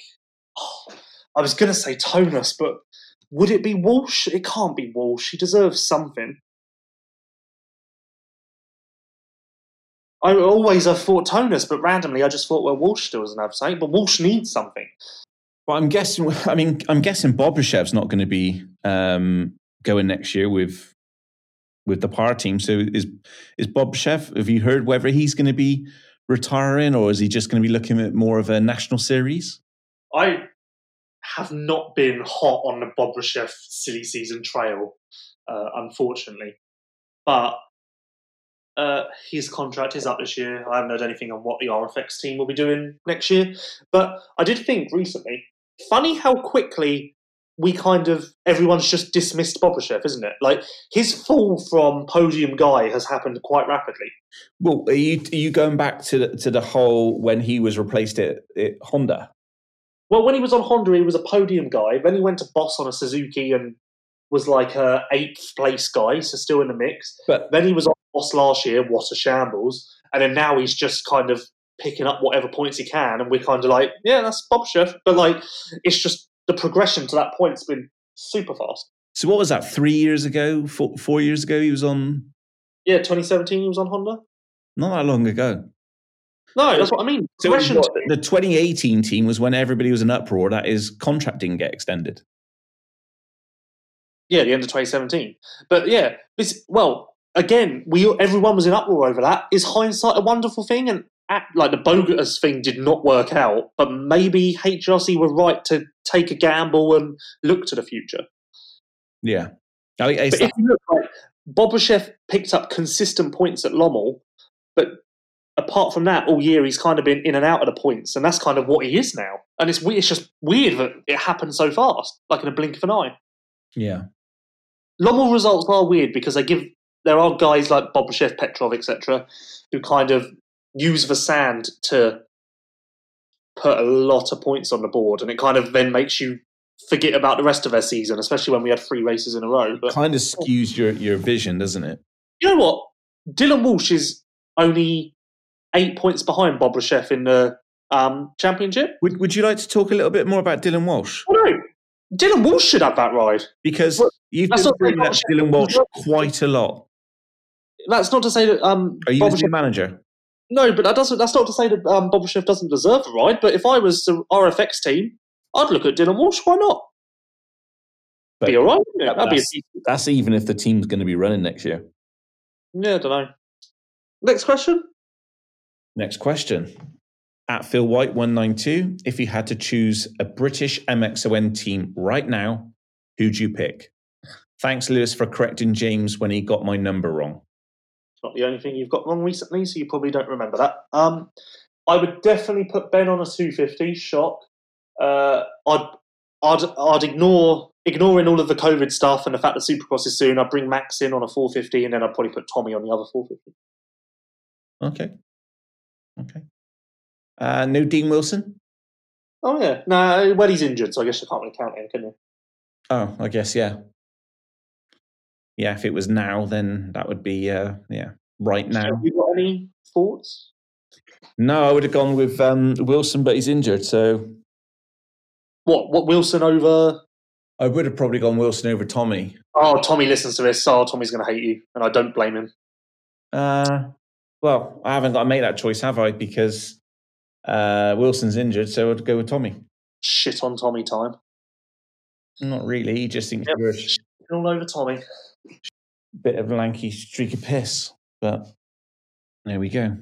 Chris United 193. After last week's praise of the Yamaha Youth Program, what happened to Honda's effort with the 150 series? It seems that only Weckman came through to MX2 via EMX 250 and 125 from that.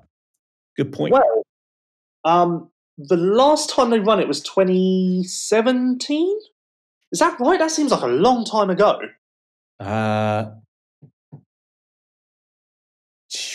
Did they run it? Jesus, it's been that long since that's disappeared. Jesus Christ.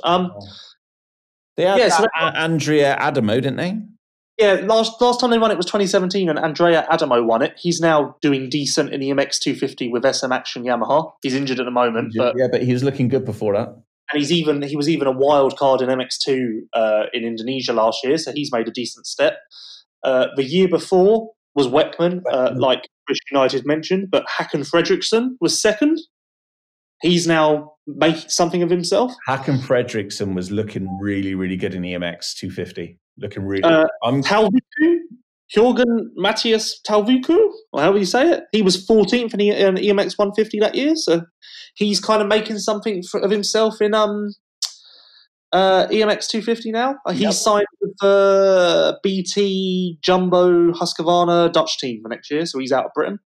Who else is on this list? Ethan Lane. He's now in EMX 125 with Hitachi KTM fueled by Milwaukee. Lynn Volk, I'm pretty sure she's now doing WMX unless there's someone with the same name as her. Keep going back because this is quite fun. Okay, there are no results for 2015. Wait, did that series only run for 2 years? Surely not. I thought it was 3. Am I just... Wait, there's no results for it from 20... No, because there was a year that Albie Wilkie and Jack Bincliffe and those... Yeah, 2015, Jack Bincliffe was in it, but for some reason the results aren't on MXGP. Okay.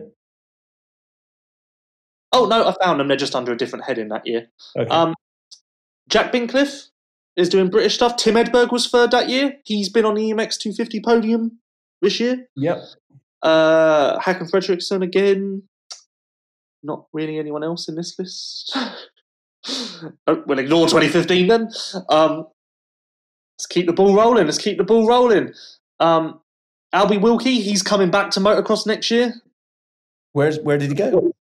I don't know. He's just coming back to motocross. He's looking for sponsors. If you want to. On that note, Mickey Eccles is back in motocross after taking a couple of years off. This is an international podcast, James. Well, just saying. Hello, Mickey. I'm just trying to find now Albie Wilkie's statement about coming back to motocross. Can we not? Can we just go with the 150? As you just told me, it's British. It's yeah, but I thought people might find it entertaining. One rule for one. No, it made me laugh. No, that's it. I'm done with 150s. Yeah, there's been a few riders. Right, next question. Chris Matthews, was this year Crowley's last real chance to win his 10th World Championship? Big fan of this, but can't see him beating the other three riders if everyone is fit next year. I heard he's not fit. I heard the most craziest theory in the world. No, don't even say it. It's not even worth saying because I don't even want that theory anywhere near MX Vice. So you can start your own podcast with that theory because don't worry, anyone. It's not a theory that's even remotely true. It's just ridiculous. It was the most ridiculous. I don't want anyone near MX Vice. It was the most ridiculous theory of ridiculous theories ever. Which is why we don't even need to bring it up. It's fine. It's pure entertainment. Entertainment. Embarrassment and the fact, and it shouldn't even be something that's stayed in your brain because it's just an embarrassment. It's just funny.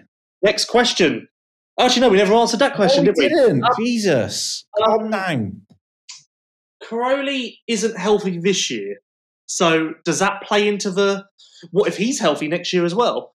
Prado, Geyser, Hurlins will be tough for him to beat, but injuries have played against him this year, last year, and actually quite the last couple of years.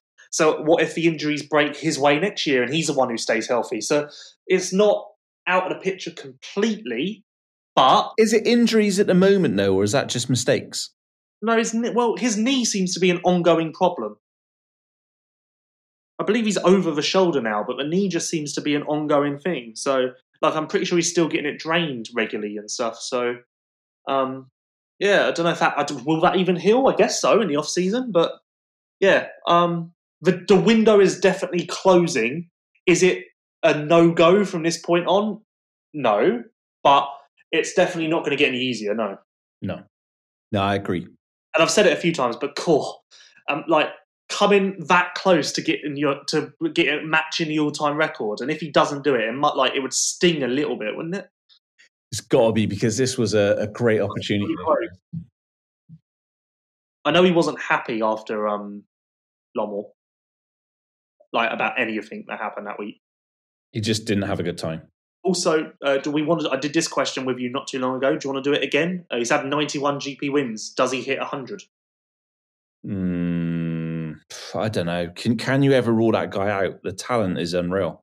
9 more. Again, if he gets close to that and ends with 97 or something, just so close to 2 massive things. But then that's not to discredit 90. If he ends up with 97 GP wins and 9 world titles, that's amazing. That. I'd be happy with that. Yeah, so would I. Right, okay. Callum McEwen. With a few of the big hitters out in MXGP class, is the MX2 class becoming more interesting and exciting to watch? Yeah, it will be in Trentino. Do you want to expand on that? Or? I don't think there's much more to say. It's more of a yes or no answer, isn't it? Question, isn't it? Okay. Jamie Colebrook, do you think the MX Vice podcast will ever get riders on the show by phone like the Pulp show does? Would be good to hear riders on the show. All right, let me take this one. this podcast will go forward in 2021. That is the plan, isn't it, James? Absolutely. I'm trying to figure out where to take it at the moment, because next year we should have quite a few different podcasts running weekly on different things. So the MX Vice podcast network will grow significantly. Will James be here next year on this show? We don't even know if he's going to be here week to week, so that's a problem. Yeah, I don't know. I am very torn over the whole getting the riders on this show, because one, this show will then become like 4 hours, 5 hours, and James just is going to cry if that happens, aren't you, James? Yeah, I mean, you've got to understand that I've not been diagnosed with ADHD, but there's a bloody good chance I've got it. So anything after 20 minutes, I start, if there's ever a lapse in stuff being done here, it's because I'm probably on my phone or, thinking how many dust particles are in this room. Or and then another thing that we need to think is if we get riders on, I probably need to switch to be the host, because obviously the host asks the majority of the questions, and sometimes James falls asleep in front of a TV. So yeah, let's be fair. It'll be more like if there was a burning building, and you could only carry one person out, would you carry myself or Lewis? See, this is the thing. If we got riders on, James would just try to get the riders to rip the piss out of me, because that would be what you'd do, wouldn't it? Yeah, it happens in GPs, so there's no reason why it wouldn't happen in the. So can't really. Now that I say this out loud, I'm not sure we can trust James with riders on the show. No. Especially when he starts saying some of his crazy stuff. Yeah, I mean, we had Tommy on before, and we've had Comrade, but that's been in the studio. We had Tommy on as a special thing, and you talked about how it was great to see Agueda back on the calendar, even though it had been there for 5 years. So that's a little example. Yeah. So I don't know. Honestly, at the moment, I'm making a lot of plans to change website, fantasy game, podcast for next year. So if anyone has any thoughts or ideas like that, let me know, because I'm in the process. 2021, I've got some plans that I really want to do take everything way forward. So, and I'm not a permanent fixture. I'm just kind of still filling in. I tell you what's on my mind at the moment. Is it? If to make this, see, this is why James can't do with riders. Imagine how good this podcast would be if I moved to Belgium. But I'm not going to move to Belgium, because I know if I say that, you're just going to now be on my case. But that would I've be been the best. saying it for a long time. You should be in the mecca of motocross, which is Belgium. Imagine if I had a 1-bedroom apartment, and then I just have mics set up in there's so many riders would just drop by on a night. Well, maybe what about if you had a 2-bedroom apartment and they stayed over? But yeah, I don't know. Activity. There's a lot of things to think about, because we've even talked about me and James switching seats so that I become the host and he becomes the co-host, which would mean that because James just turns up and I give him material like notes and stuff. So obviously if we switch seats, then he wouldn't have to do the prep, which would help him out and maybe make him happier on the podcast. So yeah, we're thinking about a lot of things. We'll see what happens. We'll see where we go for 2021, but we have big plans. Anything to add, James? Yeah, we're just waiting for Lewis to grow some balls, or for his balls to drop, come out of puberty, and actually be nice to me on this podcast. So that'd be quite nice. I didn't say anything bad there. You agreed with everything I said. No, I think I still think that there's better people than me out there for the podcast. So I think if we can get somebody who can do it, then I'm completely open to that. I'm not a fixed fixture, unlike you. So I'm just all for making it better. So if it's a case of handing the reins over to somebody else, then that's great. If it'd be great to get riders on, I'd love to get riders on. I think it would be a good thing. I've always talked about it. So I don't know. I'm just open to. I just want this to be a really, really good podcast. Yeah, and that's what I basically in Lommel. I gave James the ultimatum that if we're going to make changes, it has to be for January the 1st. If James is still on the show the first week of January, he's then on it for the entire year. He can't just disappear halfway through the year. So, Yeah, we are. Me and James are in negotiations about whether we will be renewing James's contracts for the podcast show. So, and I'm happy either way. So I'm happy to be here and rip the piss out of Lewis, or I am happy to go and sit by my computer and not be on a podcast show. So it makes no difference. So I think we should let the audience choose. The thing is, a lot of people like your laughs, but then I think sometimes they'd like less laughs and more opinions. Yeah, I don't know. But it all depends on on what kind of day you're having. Because last week you were really good. Yeah, why was I good? Because we did it at night, so you would you'd got everything out of the way in your day. Yes, it's busy over here, buddy. I keep telling you, this is where everything's happening. I'm not doing anything with my time. There's not a lot going on in Worthing. No, I'm not doing anything with my time. I'm just dossing about. I basically live in Midsummer Norton, which is the centre of the universe.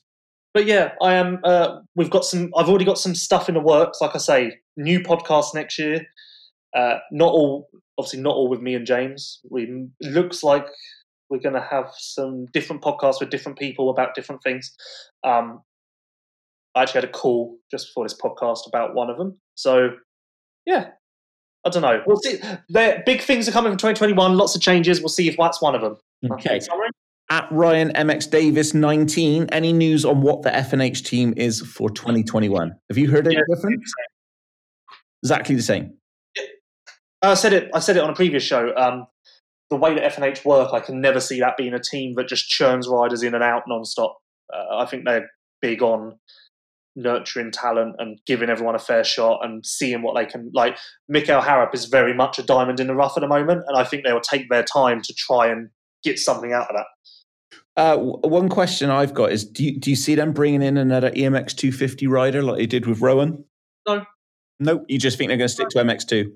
No, because no. They're now they were originally an EMX 250 only team and made the transition into MX2, and now that Rowan is in MX2 as well, they have fully transitioned. So, cool. Yeah, okay. Kawasaki asked them to have someone, but no. Okay, at Henk Jan Lewis, what team does Gaultier Paulin ride for next year? Not a clue. It really is that it is at a point, isn't it? Whether he's I heard 2 months ago, I heard KRT was a possibility. I don't think that is anymore. And a month ago, I heard he was talking to Honda SR Moto Blues, which I'm not sure if I even believe. Because I can't imagine Paul Lamb pitting out of a little box fan. No. So I genuinely don't know. Whatever, if he came out and said he wasn't going to come back next year, I wouldn't be surprised. Anything else, if he comes out and says he's going to be on KRT, I also wouldn't be surprised, because I'd be like, okay, KRT found the money and everything. Like, okay, that makes sense. If he comes out and says I've signed for B-level team next year, I will be surprised. Yeah, I wouldn't be surprised if he ended up on KRT, but I wouldn't be surprised if he retired. At chad.gibbs.free, if there was only one GP I could go to, what track would you recommend visiting? Oh, that's a hard one, because I would say Matterley. No. That's a great track. No, because it lacks a bit of atmosphere because it's so big and everything, I think. I don't know, the racing's always good. Is it? Yeah. I don't know. I sometimes get a bit down on Matterley because it's up the road, and I like to go so it just feels like a. Oh, I know what you're going to say. You're going to say friggin' Latvia because you like Latvia. No, because he says track. He doesn't say like overall experience. Exactly. Name a better track than Matterley. No, but I'm still thinking about like contradicting yourself. No, I'm still thinking because I'm not talking about the restaurants and the life outside. No, you're talking about track, and you can't get a better track than Matterley. I'm thinking you can get better atmosphere at a track. But he's not asking for atmosphere. I think but that would kind of go into the track, wouldn't it? Because it's part of the track, what the track has to offer. If there was only one GP I could go to, what track would you recommend visiting? What track? I would, if you're a first-time GP person and you want to soak up the rawest GP experience possible, then St. Jean or Ernée. Oh, true, yeah. Because there you get the atmosphere, you get everyone crammed into a small space, you get just air horns and smoke bombs and people dressed up and everything. Yeah, you even get to see goats painted red, white, and blue. Yeah. Whereas on Natalie, British fans are a bit subdued nowadays. Like you don't really get smoke bombs and all that sort of stuff. Yeah, probably if you're going to go to St. John or Erne, probably make sure you don't stay in the campsite. Probably stay in a hotel, because I've seen cars driven through tents before. Maybe one time I should stay in a campsite and I should document it. And see if I they would burn you. You would get burnt alive. See if you get lit up, literally lit up. Yeah. I would pay you to stay in the campsite. All right. You going to do it?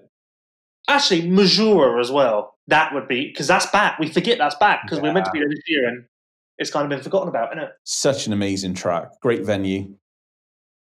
Yeah, really cool. You even get to see wild tortoises, which is pretty cool. Yeah, Trentino? Nah, not really the track. And no, I wouldn't say Trentino. But yeah, that's cool. Trentino's nice if you want to have a little holiday. Take the wife. Go to Lake Garda. You tick a few boxes. Leave the wife at Lake Garda while you go and watch the racing. Well, you've just contradicted yourself because that's exactly what I say about that. Oh, whatever. Fuck off. At Tom Cumber 22, any news on any Americans coming over next year? Also, any news on Sidao next year? Didn't we hear that Mumford was talking to teams? I don't think it was ever anything proper. I just heard that some team. No, I didn't even hear that he was talking to teams. I just heard that some teams were interested. But I don't think that's going to happen now. It doesn't sound like. So no, I don't think there'll be any Americans next year, which is a great shame. So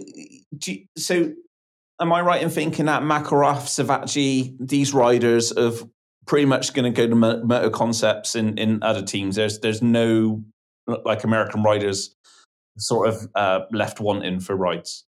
No, well, and yeah, no, there will be no Americans next year, I don't think, which is a shame. I'll tell you what. Also, on that note, Ben getting a GP win made me think. A great shame that Sinai never got a podium or a win, because he was more than fast enough. His last season just got ruined, but he should have. Like, I just randomly thought, like, what a shame. Mm-hmm. Yeah. Do you think you ever see him back in Europe on a 450? Nah. That's like the Suzuki rumour, isn't it? Like, everyone talks about Osborne. Oh, yeah, he'll come back one day. And then finally he was like, nah, I'm not going to now. Do you think he kind of looked at Covington and just thought, no, I'm not going to do that now? I don't think that's relevant at all. I don't know. Right. I think we're done, aren't we? Supercross schedule's out. Oh. That was a turn up for the books. Did not see that one coming. That's because you don't follow the sport. Prick. A lot of Texas. A lot of Texas. I can confirm that at the moment, flights from LAX to Texas are £42. I've got to be honest. When they announced Texas, I'm in. I'm in. I really want to go to Austin. Well, good thing that the race isn't in Austin then. Yeah, but I thought I could get to Austin while you go racing. So actually, there being a race in Texas means nothing. You just want a trip to Texas. Yeah. What's in Austin for you to see? Just a cool place. Just a cool city. Yeah, but how's it different to Houston? I don't know, but Austin's supposed to be a good place with good people. Oh, well, that's all of America, really. Pretty chilled out, really good tech community. They run South by Southwest there. Well, my plans to try and get over are very much underway. And you know what? If GPs don't start until April next year,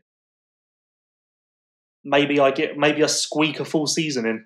I think that's a great idea. I think you should just go over there. I do like Supercross. I'm not going to lie, quite excited about Supercross already. It's early. Why don't you do it? I think you should. Well, the borders need to open first. You can sneak in. They can get Mexicans in. You'll be fine. We'll send you to Mexico for a couple of weeks. See if you can find a little tunnel. No, that is actually the thing. If you go and quarantine in Mexico for not even quarantine. If you fly from Europe to Mexico for 2 weeks and then fly from Mexico to America, apparently that way you're allowed in. I'm telling you, you grow that little moustache again, and El Diablo's back. All right. No, I am. Hopefully, I can get over because I very much like Supercross. I like seeing the American people, American friends, like catching up with everyone. So, hopefully, I get over to America because otherwise, this podcast will go downhill quite fast because I will be very sad. Yep, and we don't want the sad Lewis. No one wants that. Right. Okay, that's great. Nice to speak to you, Lewis. Big thanks to Fly Racing, Liat, Planet Motor Holidays, Yoko Europe, Prox Racing Parts, Technical Touch, Hinson, KYB, 7, Even Strokes, and of course the fantastic Talon Engineering. That was episode 49 of the MX Vice podcast show. We are out. Say bye, Lewis. See ya. You are listening to the MX Vice Show. Even Strokes is the newest e-commerce store in motocross. Built by motocross enthusiasts, Even Strokes understands your need and offers all of the products you need for a weekend at the track.